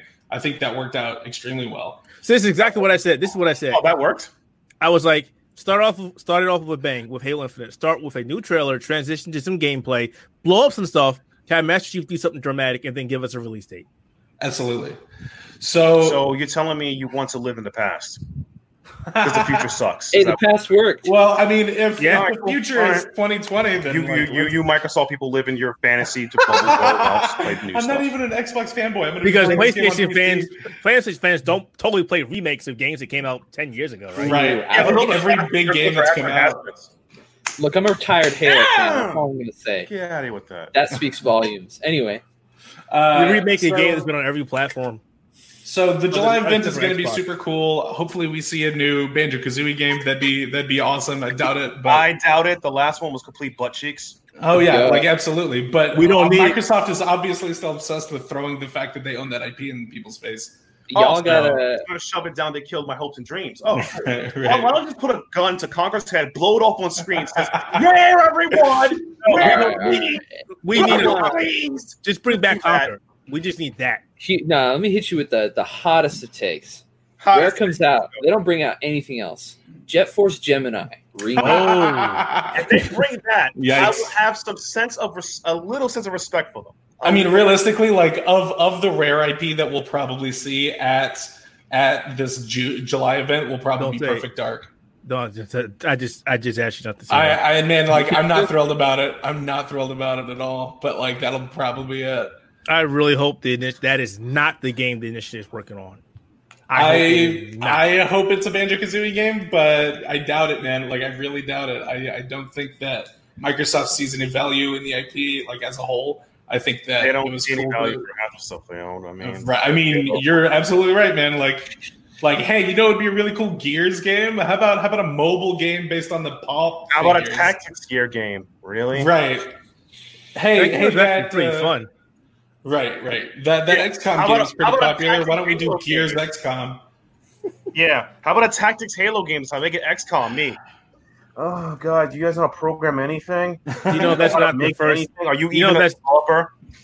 I mean, they got a tactical Gears game and a tactical Halo game. They're hiring for another Halo project too. Exactly, everything's something not completely different. Right. Of course not. Yeah. You know, they're gone. Can't imagine why they left. Look, all I'm going to say is that clearly the Xbox needs more shooters, right? Because that's Well, let's just get more guns and shooting bang bang and live my dreams. Yeah. But also, go ahead, get back to the. Okay, so let's. Go ahead and just turn that page. Gay, Rainbow's to shoot out his butt, and then everyone's gonna play it. Rainbow Requiem, Rainbow. You know, I wouldn't be upset about that. To be honest, Taylor Butts Fart 3. Sequel All right. Big one purchase. So obviously, like I said, the big thing that we're going to see in July from Xbox, other than a price point, I think honestly, is Halo. Like, here we go. I think I'm super excited about this game. If that hasn't been clear enough, like I've been covering it personally and on the site, and the excitement around it's real big. So that's awesome. Like it's super exciting that people are looking forward to a Halo game again. Probably the biggest rumor that we have going on right now, other than all of the Mega Bloks toys that keep leaking information about the game, which like that is so lame. Like, if you're Microsoft, if you're 343, you're seeing this stuff get out in the wild, just put out like a little trailer. Just show me like a teaser. Did that happen with Gears too? Like the spin-off? The toys, like, I don't know, man. Microsoft just doesn't have a good handle on who they partner with, like for merchandising, and like that stuff just gets out in the wild. Like I can go to my local Target right now and buy these Halo Mega Bloks. I have no idea what they are, but it's obviously stuff from the game. So the biggest rumor came initially out of a podcast. The podcast is called the RDX Podcast. I've never watched it before. I've never heard of it until that rumor. A couple of like big Halo content creators have been on it, and apparently they've had speculation and given rumors on topics like this in the past, and they've been at least close to right. So it bears sharing. They said they used like a big buzzword, which was juggernaut. Halo Infinite is going to be a juggernaut. And then the other thing they said was that it's going to mimic something that God of War 2018 did really well, and that they wouldn't really talk about it until we see the game in July. Then over on Reset Era, there's a user by the name of Clobrilli. I don't know how to pronounce his name. But yeah. He leaks a lot of stuff, including Halo stuff.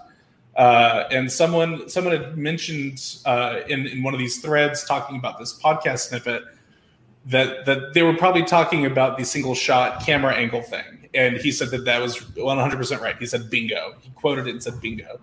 So if you go back and watch the trailer that we got at E3 last year, the Discover Hope trailer, it is all one shot. The only time it ever breaks is when the camera fades down as the pilot is looking at Chief floating in space, and it fades down, and then it comes back up, and it's Chief landing inside the ship with the pilot controlling it.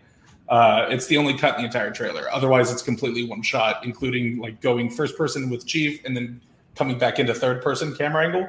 It's all one shot, and it makes a lot of sense that be what it is. So that's kind of like the big Halo Infinite thing right now is not only is Halo Infinite going to be this spiritual reboot, but still a sequel to the franchise that it's a part of, like God of War was, but it's literally going to rip out the single shot camera lens from the same game. So we get a third person view of Halo. I don't think so. I think it stays first person. I think it stays FPS because otherwise it's not a Halo game. They've been pretty adamant that this is going to be a Halo, that this is for all intents and purposes Halo 6. But they said back when Halo 5 was titled Halo 5 Guardians that they wanted to get away from the numbering convention. I think the literal quote was Bonnie Ross saying like Halo 14 doesn't sound good. So we'll stop numbering them eventually. I didn't think that it'd be Halo 6 that they'd stop numbering them, but here we are. So I think it stays first person. And like in the trailer, when Chief like tilts his head forward and takes a step and all of those wires disconnect from him, I think that's the style of separation that we'll see playing the game whenever it cuts to a cutscene. All right. Well, since we're talking about that, let's talk about something about that trailer real quick. So, what is the name of that pilot again? We don't know. I call him Brohammer, and so does a lot of the Halo community. So I like the part of the trailer, and I could be reading into this too much because those who followed the series know that Cortana is no longer with Chief anymore. She's kind of having a mental issue. Fit. I'm just yeah. I mean, she's breaking down. She went bonkers, right? She went crazy. Yeah, the AI in Halo have a limited shelf life, and 7 after years. that they go crazy. There's only been like one or two that didn't do that.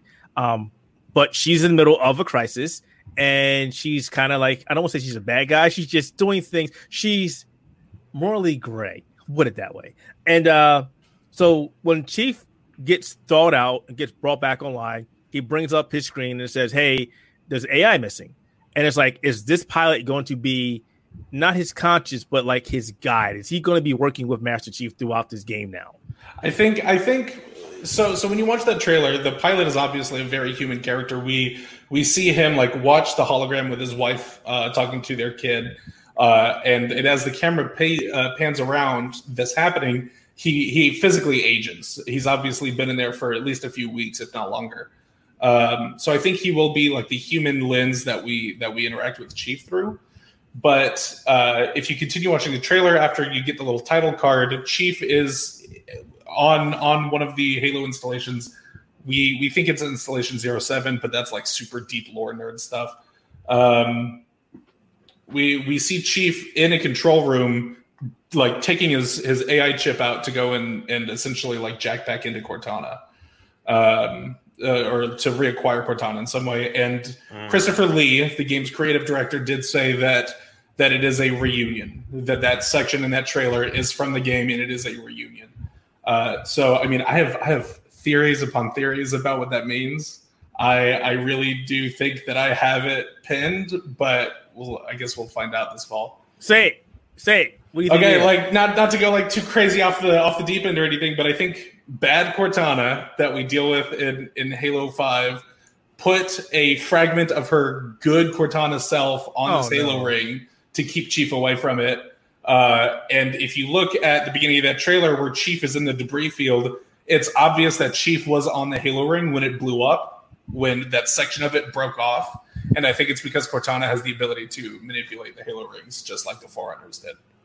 So you think that particular trailer may not be necessarily at the beginning of the game, right? Because like they did say it's the game's opening, but it's not inherently. It could potentially be like a title card style trailer where it's not literally the beginning of the game, but within the first hour or so, I'd imagine. Because I mean, based off of Halo 5's ending, I'm not going to go any further than that. Like, I mean, it's like what? Like, there's what? A big gap of what well, and the crazy thing happened. is if you're telling me fan. That if this new game with the nice shiny camera angles and the potential camera overview to make it look more actiony is going to do the smartest technique of all time, write themselves out of a box to pretend that gap never happened.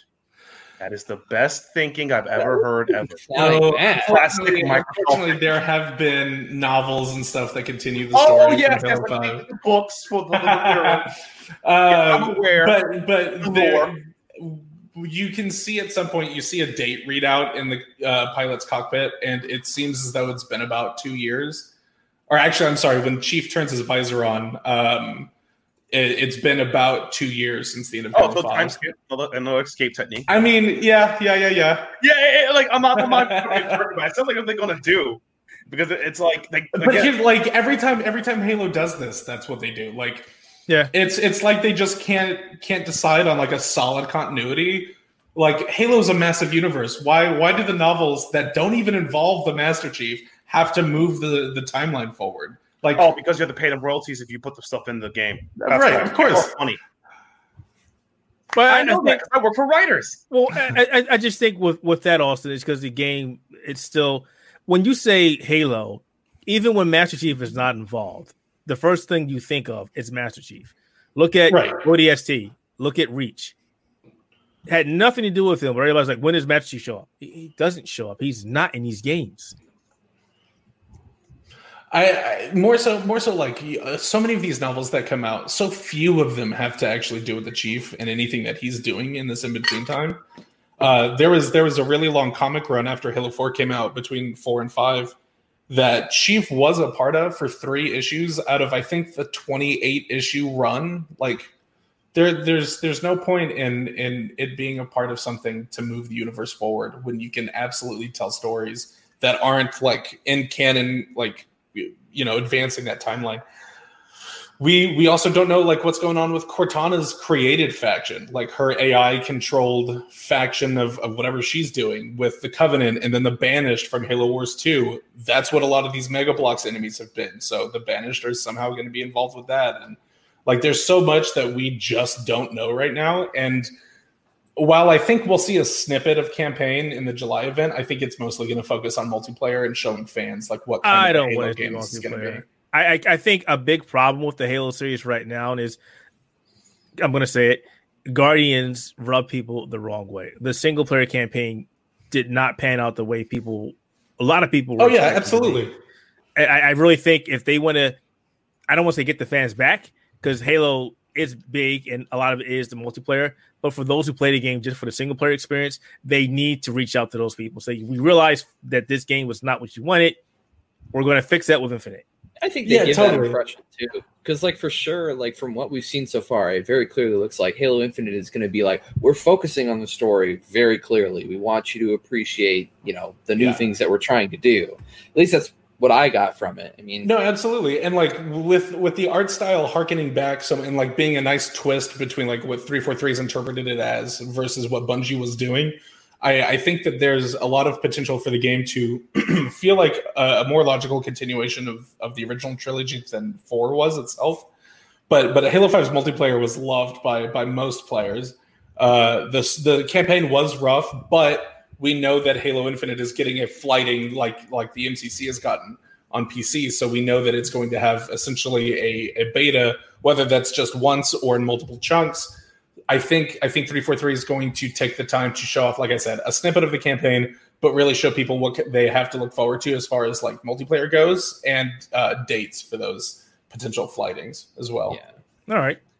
So we'll just have to wait until July to see exactly what happens. Yeah, I'm excited. It's not soon. not because I'm an Xbox fanboy, people, because I like gaming equally, and I want to see what Microsoft is doing, because I don't want them to repeat Xbox One. I don't. I really don't. I want to see them actually try and then laugh at their trying. That's what I want to see. So you like to laugh at somebody trying to succeed? Yes, that's in America. Come on, don't you live in this country like I do? Pettiness is equal to success. Come on, you're American like me. No, I'm American, but I don't laugh at people's pain. Sorry. You. This is why you will never be a success like me. I have laughed at everyone's pain my whole life. Look where I am now. I have a door. I have soda. I have a haircut. I've succeeded. All right. I have a lamp. I didn't even point it the right way. So the second thing you came on to talk about, Austin, was not Jackson Daxter, unfortunately. I'm sorry, buddy. I'm sorry. Nah, Jackson Daxter, bring me Jack. Unfortunately, the second best franchise that Naughty Dog ever worked on before the year 2009 was Crash Bandicoot, which was what really put them on the map. Believe it or not, they had actually done the two founders had originally done some like edutational games back in the day. Wait. You said, I'm sorry. You said the second best game that Naughty Dog's ever worked on? Before 2009, yeah. Before 2009. That is very specific. I'm trying to think of any in between. I mean, Crash 2 is a classic to me, just saying. No. Like Crash as a franchise is amazing, but like Jak and Daxter is number one. You can't find it. Jak 2. Just Jak 2. No, the first one's so good. The first one is a very expensive collectathon, man. I like all of them. Fair. I mean, all fairness, it's like but talking about Crash Bandicoot, do they still own? Does Naughty Dog still own Crash Bandicoot? Because I know it's been clashed like so many people's hands. No, unfortunately, Activision bought it. Activision owns it. That explains a lot. Yeah. Well, all right, Dream's dead. So after Crash 3 came out, Activision put out a multitude, unfortunately, of really crappy Crash Bandicoot games. I'm aware of that. And then back in, I want to say 2016, they put out the Crash Bandicoot Insane Trilogy, the first 3 Crash games, the good ones, remastered for current gen. And it played in 4K. They had their fun little bit where it was 4K. I loved that. I thought that was clever.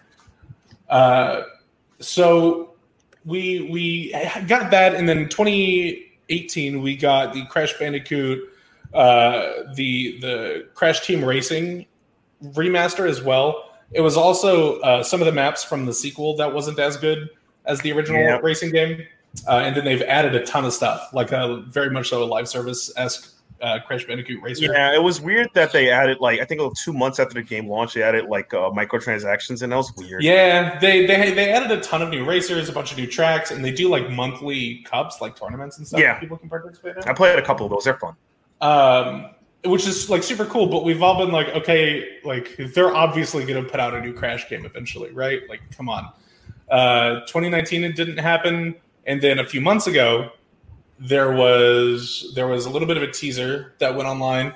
It wasn't much. It was basically a tweet from Toys for Bob that kind of hinted at it, and then I want to say this last week, a bunch of games journalism outlets and influencers and stuff started getting jigsaw puzzles that were missing puzzle pieces. They'll actually send them jigsaw puzzles? Really? Yeah. That's cool.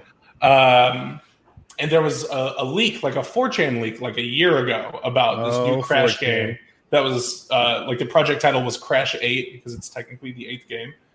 But then we got the big leak from the Taiwanese rating board that Crash Bandicoot 4 has been rated from in Taiwan, and it's called Crash Bandicoot 4. It's about time.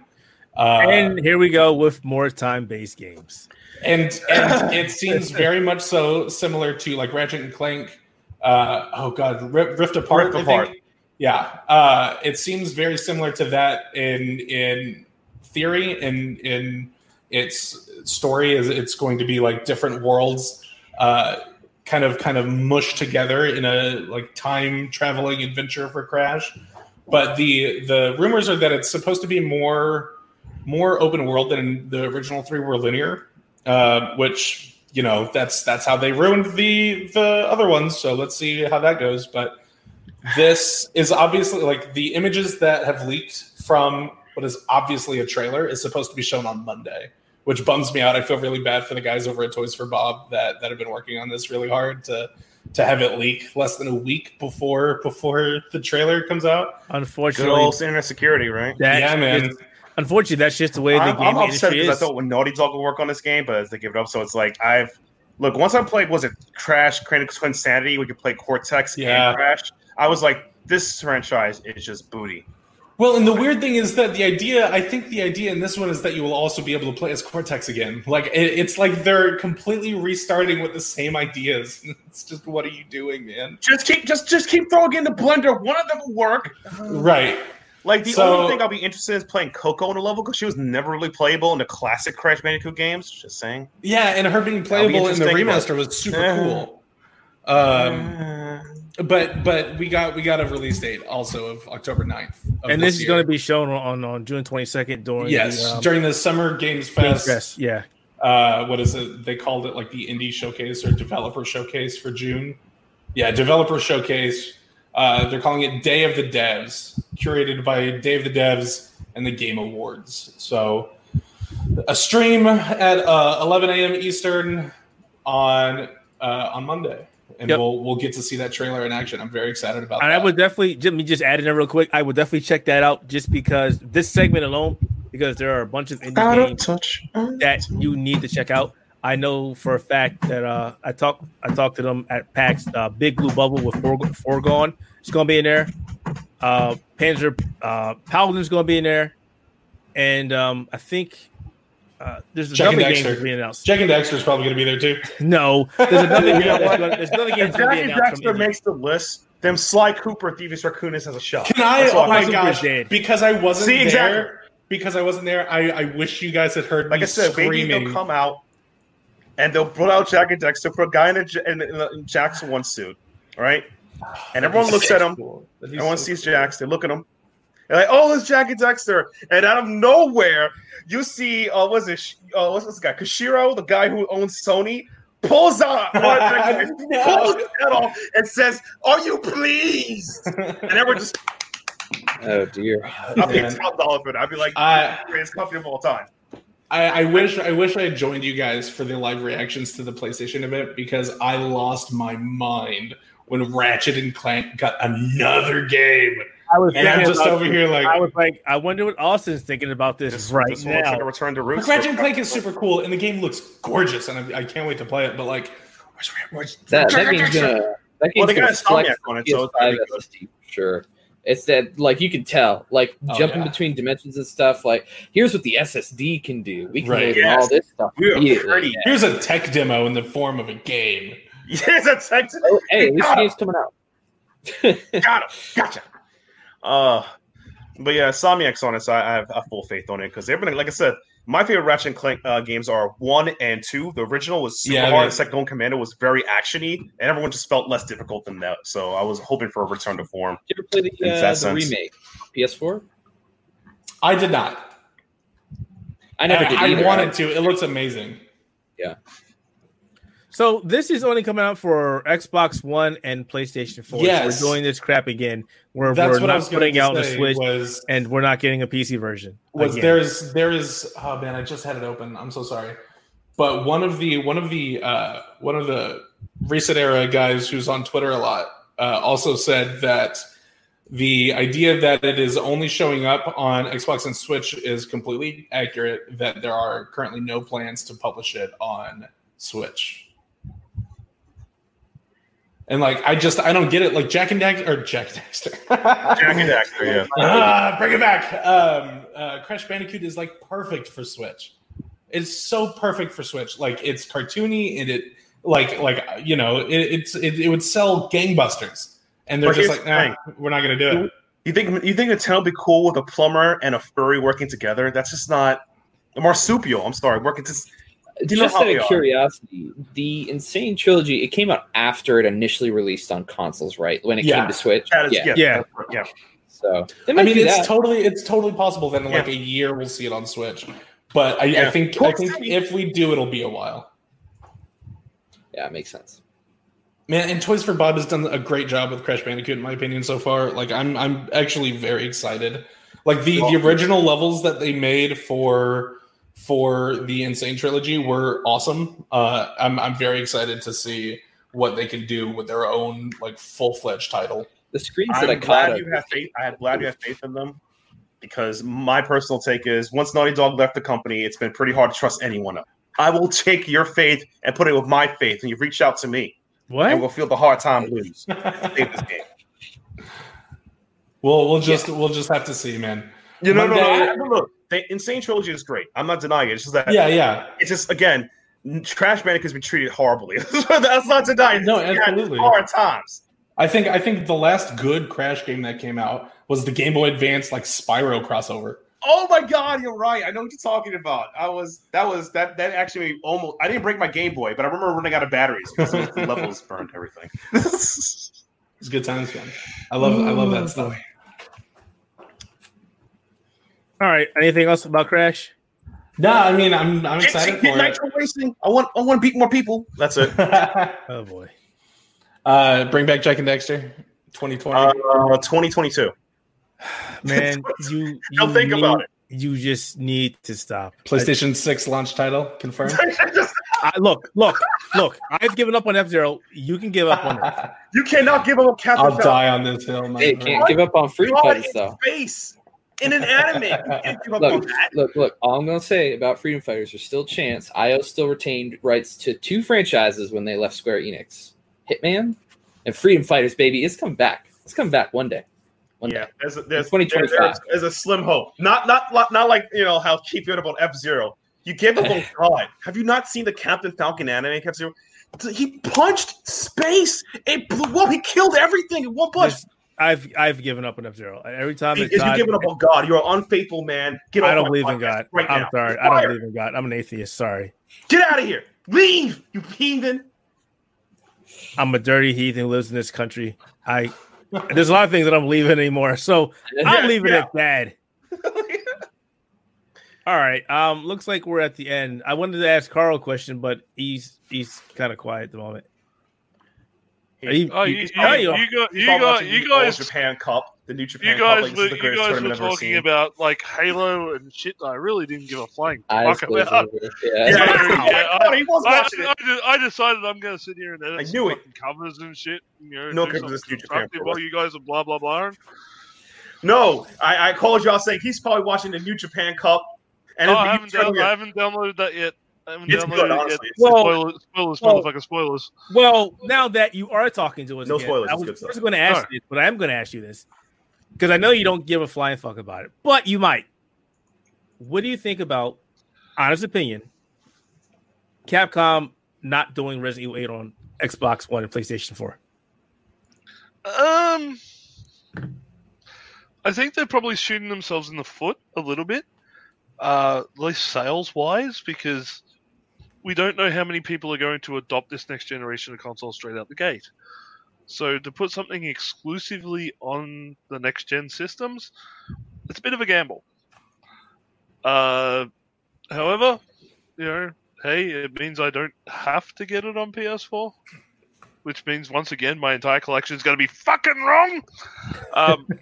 As I've just updated it to the point where I can actually play the entire series on the one console. Yeah, I think they're pretty much shooting themselves in the foot with sales, but hey, if they want to spend that extra time upping the graphics from what we saw in the, I guess, that sort of beta era gameplay, or whatever it was we saw on the PlayStation reveal. It was choppy and rough. That's what we saw. Yeah, it was choppy. It was rough. Yeah, you could tell as much as they say it was all running on PS5.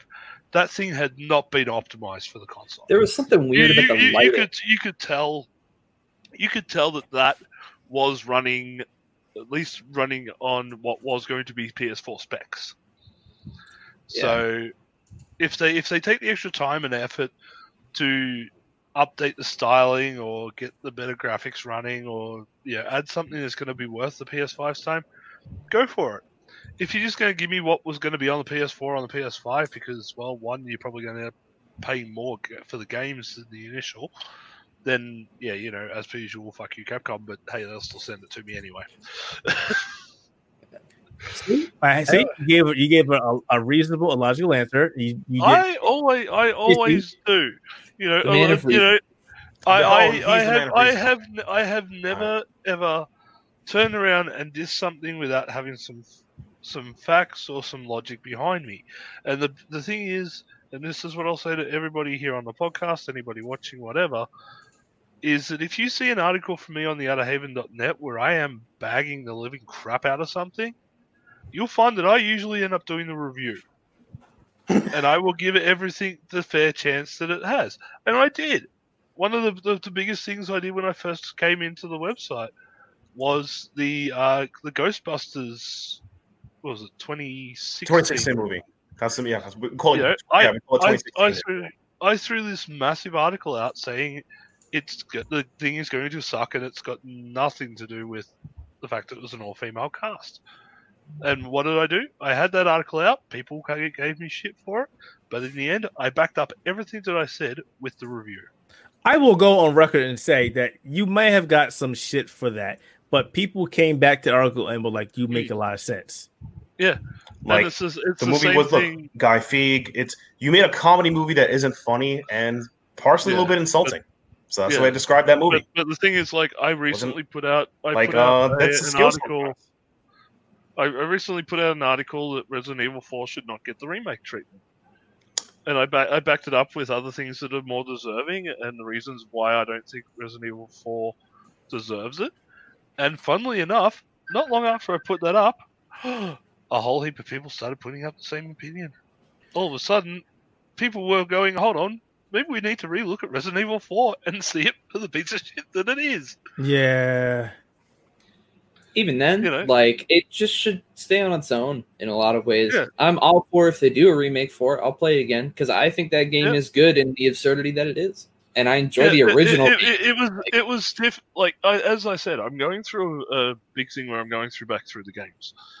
Now, the leap from 3 to 4 was very jarring, but 4, at least, I will give it credit. It set the foundation for what we have as a Resident Evil play style up until 7, where it's that over-the-shoulder style. It's a bit more actiony, but you at least have more of a chance of seeing more around you. And just because it wasn't a fixed camera angle, it didn't mean it was any less scary. True. Even playing through 5, which a lot of people up until that point said was like an absolute destruction of the series because, now you got a co-op player and everything else. It hasn't made it any harder. It hasn't made it any easier. Each game is in and of itself an interesting style and playthrough. I will actually say 6 doesn't deserve all the bullshit that it gets. It was actually a half decent game. And again, pulling around the 7, I said in my review, and I will keep repeating this until the end of time, I did not see it as a Resident Evil game, but I saw it as a very, very good, a great VR horror experience. And that's the way I see it. And that's probably going to be the same of 8. It's probably not going to be a Resident Evil game that we're used to, or we want, because, hell, the Resident Evil 2 remake sold like gangbusters, almost outsells 7, which is Capcom's highest selling one, surprisingly enough. But again, it's going to be a good to great VR experience. Yeah, I agree wholeheartedly. Part of me wonders why didn't they just make 7 and 8 something standalone, something different? It's crazy to me. Carl has opinions. I said the same thing. For 7 and 8, if you want to tell it as a different story, slap a different label on it. The Revelation sub-series was really well done. Yes, it was. Yes. Really good games. Yeah. Why can't you do something different? Like, you could have called it Resident Evil The Baker's Saga or something, because it's all around the Baker family. So, you could have done that and it still would have sold. You don't need to make it a numbered entry in the series to sell units. And I think that's probably where Capcom missed the mark. That they turned around and they said, we have this great horror VR game. It may look a bit like Silent Hills or something like that. So why don't we slap a Resident Evil number on it so it'll sell?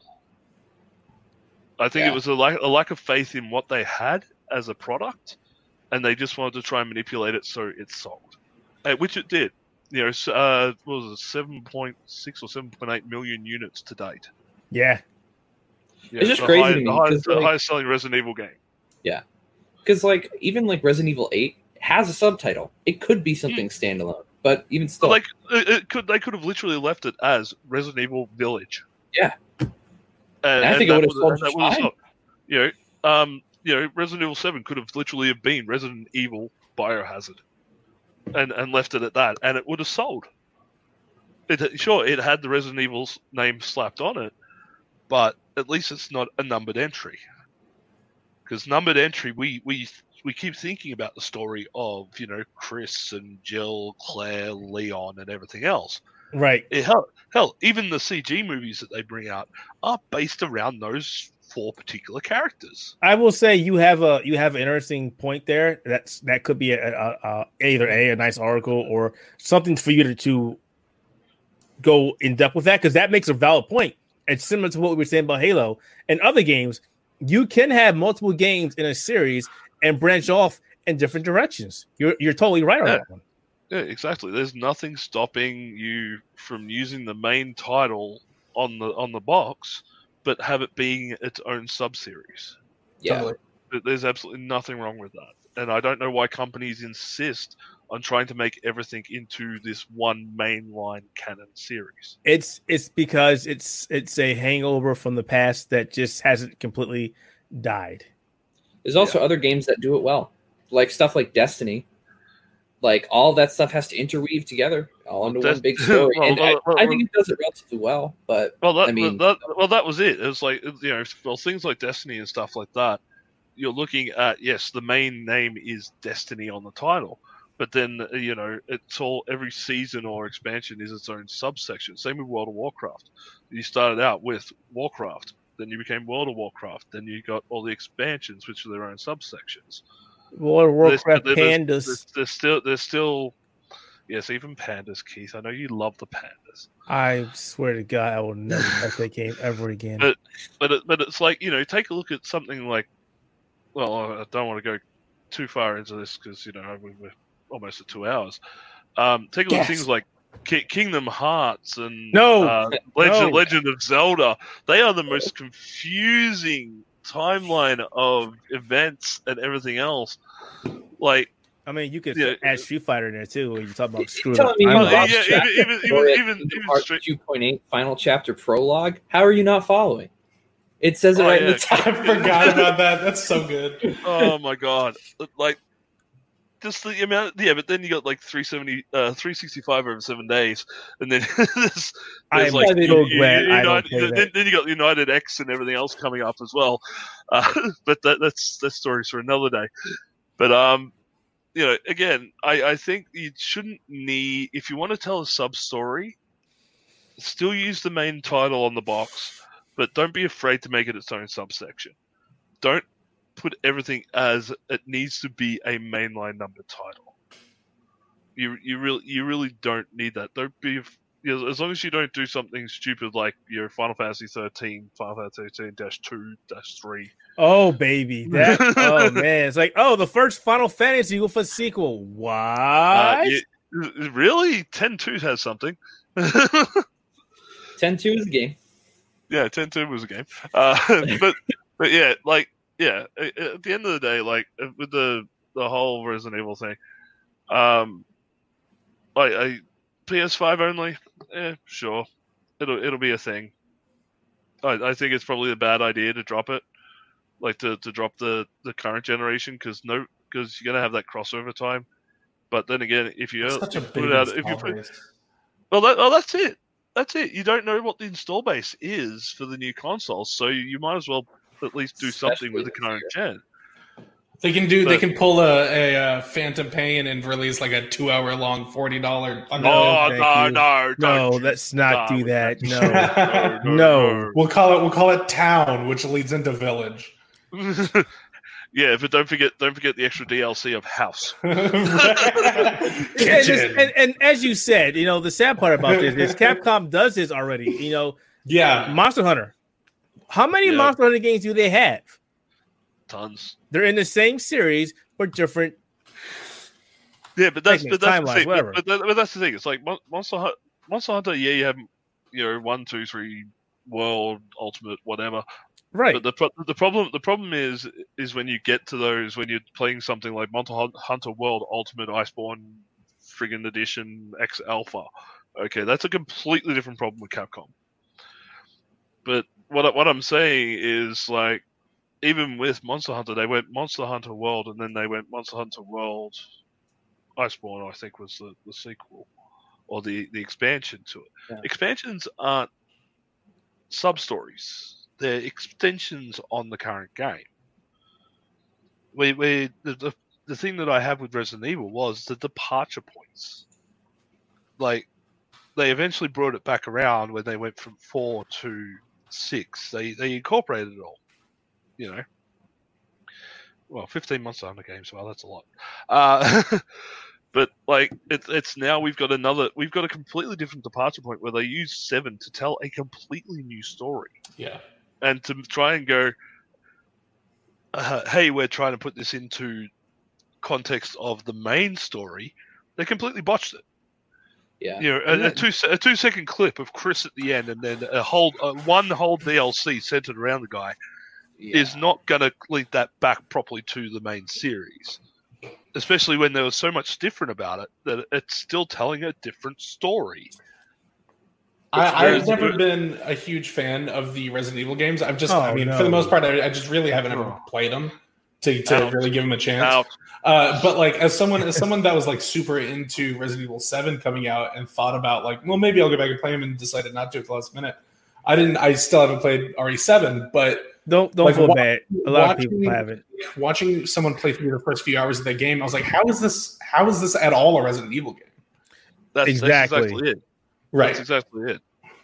And I think if the series didn't set a precedent that it wanted to make everything connect together, this wouldn't be a problem, Yeah, because going from 3 to 4, it's like this completely different game. People were asking back then, how does 4 connect to 3? Well, even then, like once again, the Revelation series, which is its own subsection, it still found a way to link back to the original games, and it did so in interesting ways by using familiar characters, and kept the close to original survival horror. Whereas 7, they're like, oh, we want to tell a completely different story, completely different game style, completely different this. Well, okay, why does that have to be why does that have to be the mainline series? Because again, I think it came back down to marketing. I think they didn't trust the product that they had, and they slapped the mainline number on it and went, oh well, this has sold 7.8 million titles, so we're going to keep running with this as now the mainline title. And the sad part about it is they could have easily did it that way, but the thing is, I think a lot of Resident Evil fans get upset about this, is they never ended the Resident Evil timeline series that we know, the ones that we grew up with. No, I watched. Oh, hopefully, I've still got him listed here. There's a really good, as I try to bring up, guy out there who did a Resident Evil timeline series, Game of Thumb TV. If you look him up on YouTube, he's got a 6-part, well now 7-part series. Jeez. Plus subsections, where he goes through the whole Resident Evil timeline, starting from the beginning of the series with Resident Evil 1 going all the way up to the end of Resident Evil 7, including all the DLCs and everything. He's recently had to add what he's now calling City of the Dead 2.0, which is the Resident Evil 2 remake, so to add that into the timeline. But he goes really in-depth into the story and everything. And by the time he got to the end, I just finished watching the part 6, which was the finale at the end of 7. There was so many questions left unanswered from all different facets of the game. A lot of them to do with Resident Evil 7, stuff to do with Resident Evil 6. Like they found cures and stuff like that, but all of a sudden they just dropped the thing. The ending of Revelations 2 created a question that still has not been answered. And then they go and they're like, okay, well, we're just going to start doing this whole new stuff. What question? Just curious, because I played through that. What's question? Did I lose you? No, you had question. No, what question was it? What is left? Oh, okay. Just to sort of give you the spoilers for anybody who hasn't played this one. Revelations 2 has a lot to do with cloning and a project that was developed to transfer the mind of somebody into another person. And it had a lot to do with Albert Wesker wanting to clone himself, and so he can live on. But the program became corrupted, and there's like a child that was made, and you don't know if the child is actually the child, or whether the project was successful at a later part in the game and the child is now corrupt and is basically Wesker in a new body. And it's not so much Albert Wesker, I think it's like Albert's sister or something. I can't remember his sister. But yeah, Alex. It's like Alex. Yeah. So that's sort of the way that went, and it's like that question is left unanswered because that's the end of Revelations 2. And if rumors are to be correct, what we get as Resident Evil 8 Village incorporates a lot of what was supposed to go into what was supposed to be in Revelations 3, which is why you get a lot of the similar monsters from that era popping up, like the 5, 5, 6 era. But then there's even stuff like Albert Wesker's kid from 6, who was like immune to the virus because of all the shit that Wesker pumped into his veins. There's questions about him that's left. Sherry Birkin once again pops up in the series in 6. She's able to help and develop like an antidote type thing. Nothing happens. There's all these little bits and pieces that they've set up that could make great sequels, or at least wrap up the story, and they've just dropped them because they want to tell the story itself. I wouldn't have minded an actual follow-up to Revelations 2. I like that one. I hope they keep going with the Revelation series. Even if they use it as a sub-series, like there's no real connection between Revelations 1 and 2. They're literally subsection stories. And I hope they keep going with something along those lines, where they keep telling other stories from the old mainline universe. Right. They could even use it to tell the story of the Baker family and how all that came about. But again, it's Capcom. They seem to do stuff at random. Yeah. All right. Well, that was an interesting talk about Resident Evil. I'm glad you got that out there. You're right. We are going on 2 hours, so I think it's time to cut this show. That is a wrap. I need food, man. Thank you, gentlemen, for joining us for this episode of Sick and Roll Podcast. Matt disappeared, probably having internet issues. And as always, guys and gals, you can find us on Spotify, Google Podcasts, Apple Podcasts, YouTube, and wherever else gaming podcasts are found. That's it. We're going to run You can find all of us on theotherhaven.net. And on Twitter. We all have our Twitter. Just check us out on the website. I'm pretty sure you're going to hear a lot more from Austin about Halo because he's got some interesting takes about the series. And I know he seems to be all about Jack and Daxter at the moment. Bring it back! He keeps changing the tag. I see you changing the tag over and over and over. Yeah. But yeah, guys, thank you for stopping by. We didn't get any questions this week, but that's okay. Maybe next week. And we definitely will be doing some sort of live stream watch for Microsoft's conference as well, just like we did for the PlayStation. Hopefully, it's a lot better than the third party one they did. Yeah, I might even drag my butt out of bed for that one. I think that's on at like 1 a.m. or something. So I could. So they haven't said when. They haven't said when it is yet. It sucks. They haven't said anything. No date yet. Yeah, it's like, come on, Microsoft. And if anybody out there are toy aficionados and like hearing about weird and wonderful toys, drop over to theotherhaven.net, where Keith and I like to run our little series every now and again called Toys on a Tuesday. I have a plan coming up to do with weird variants on the Teenage Mutant Ninja Turtles line, and it's not just the soft heads. There's actually a lot of variants out there.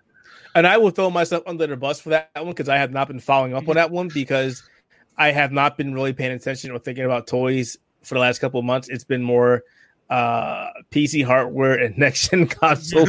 It literally has been. But I think we need to broaden the horizon because when we think about toys, we think of figurine and stuff, but toys can be anything. And that arcade one-up cabinet is a toy.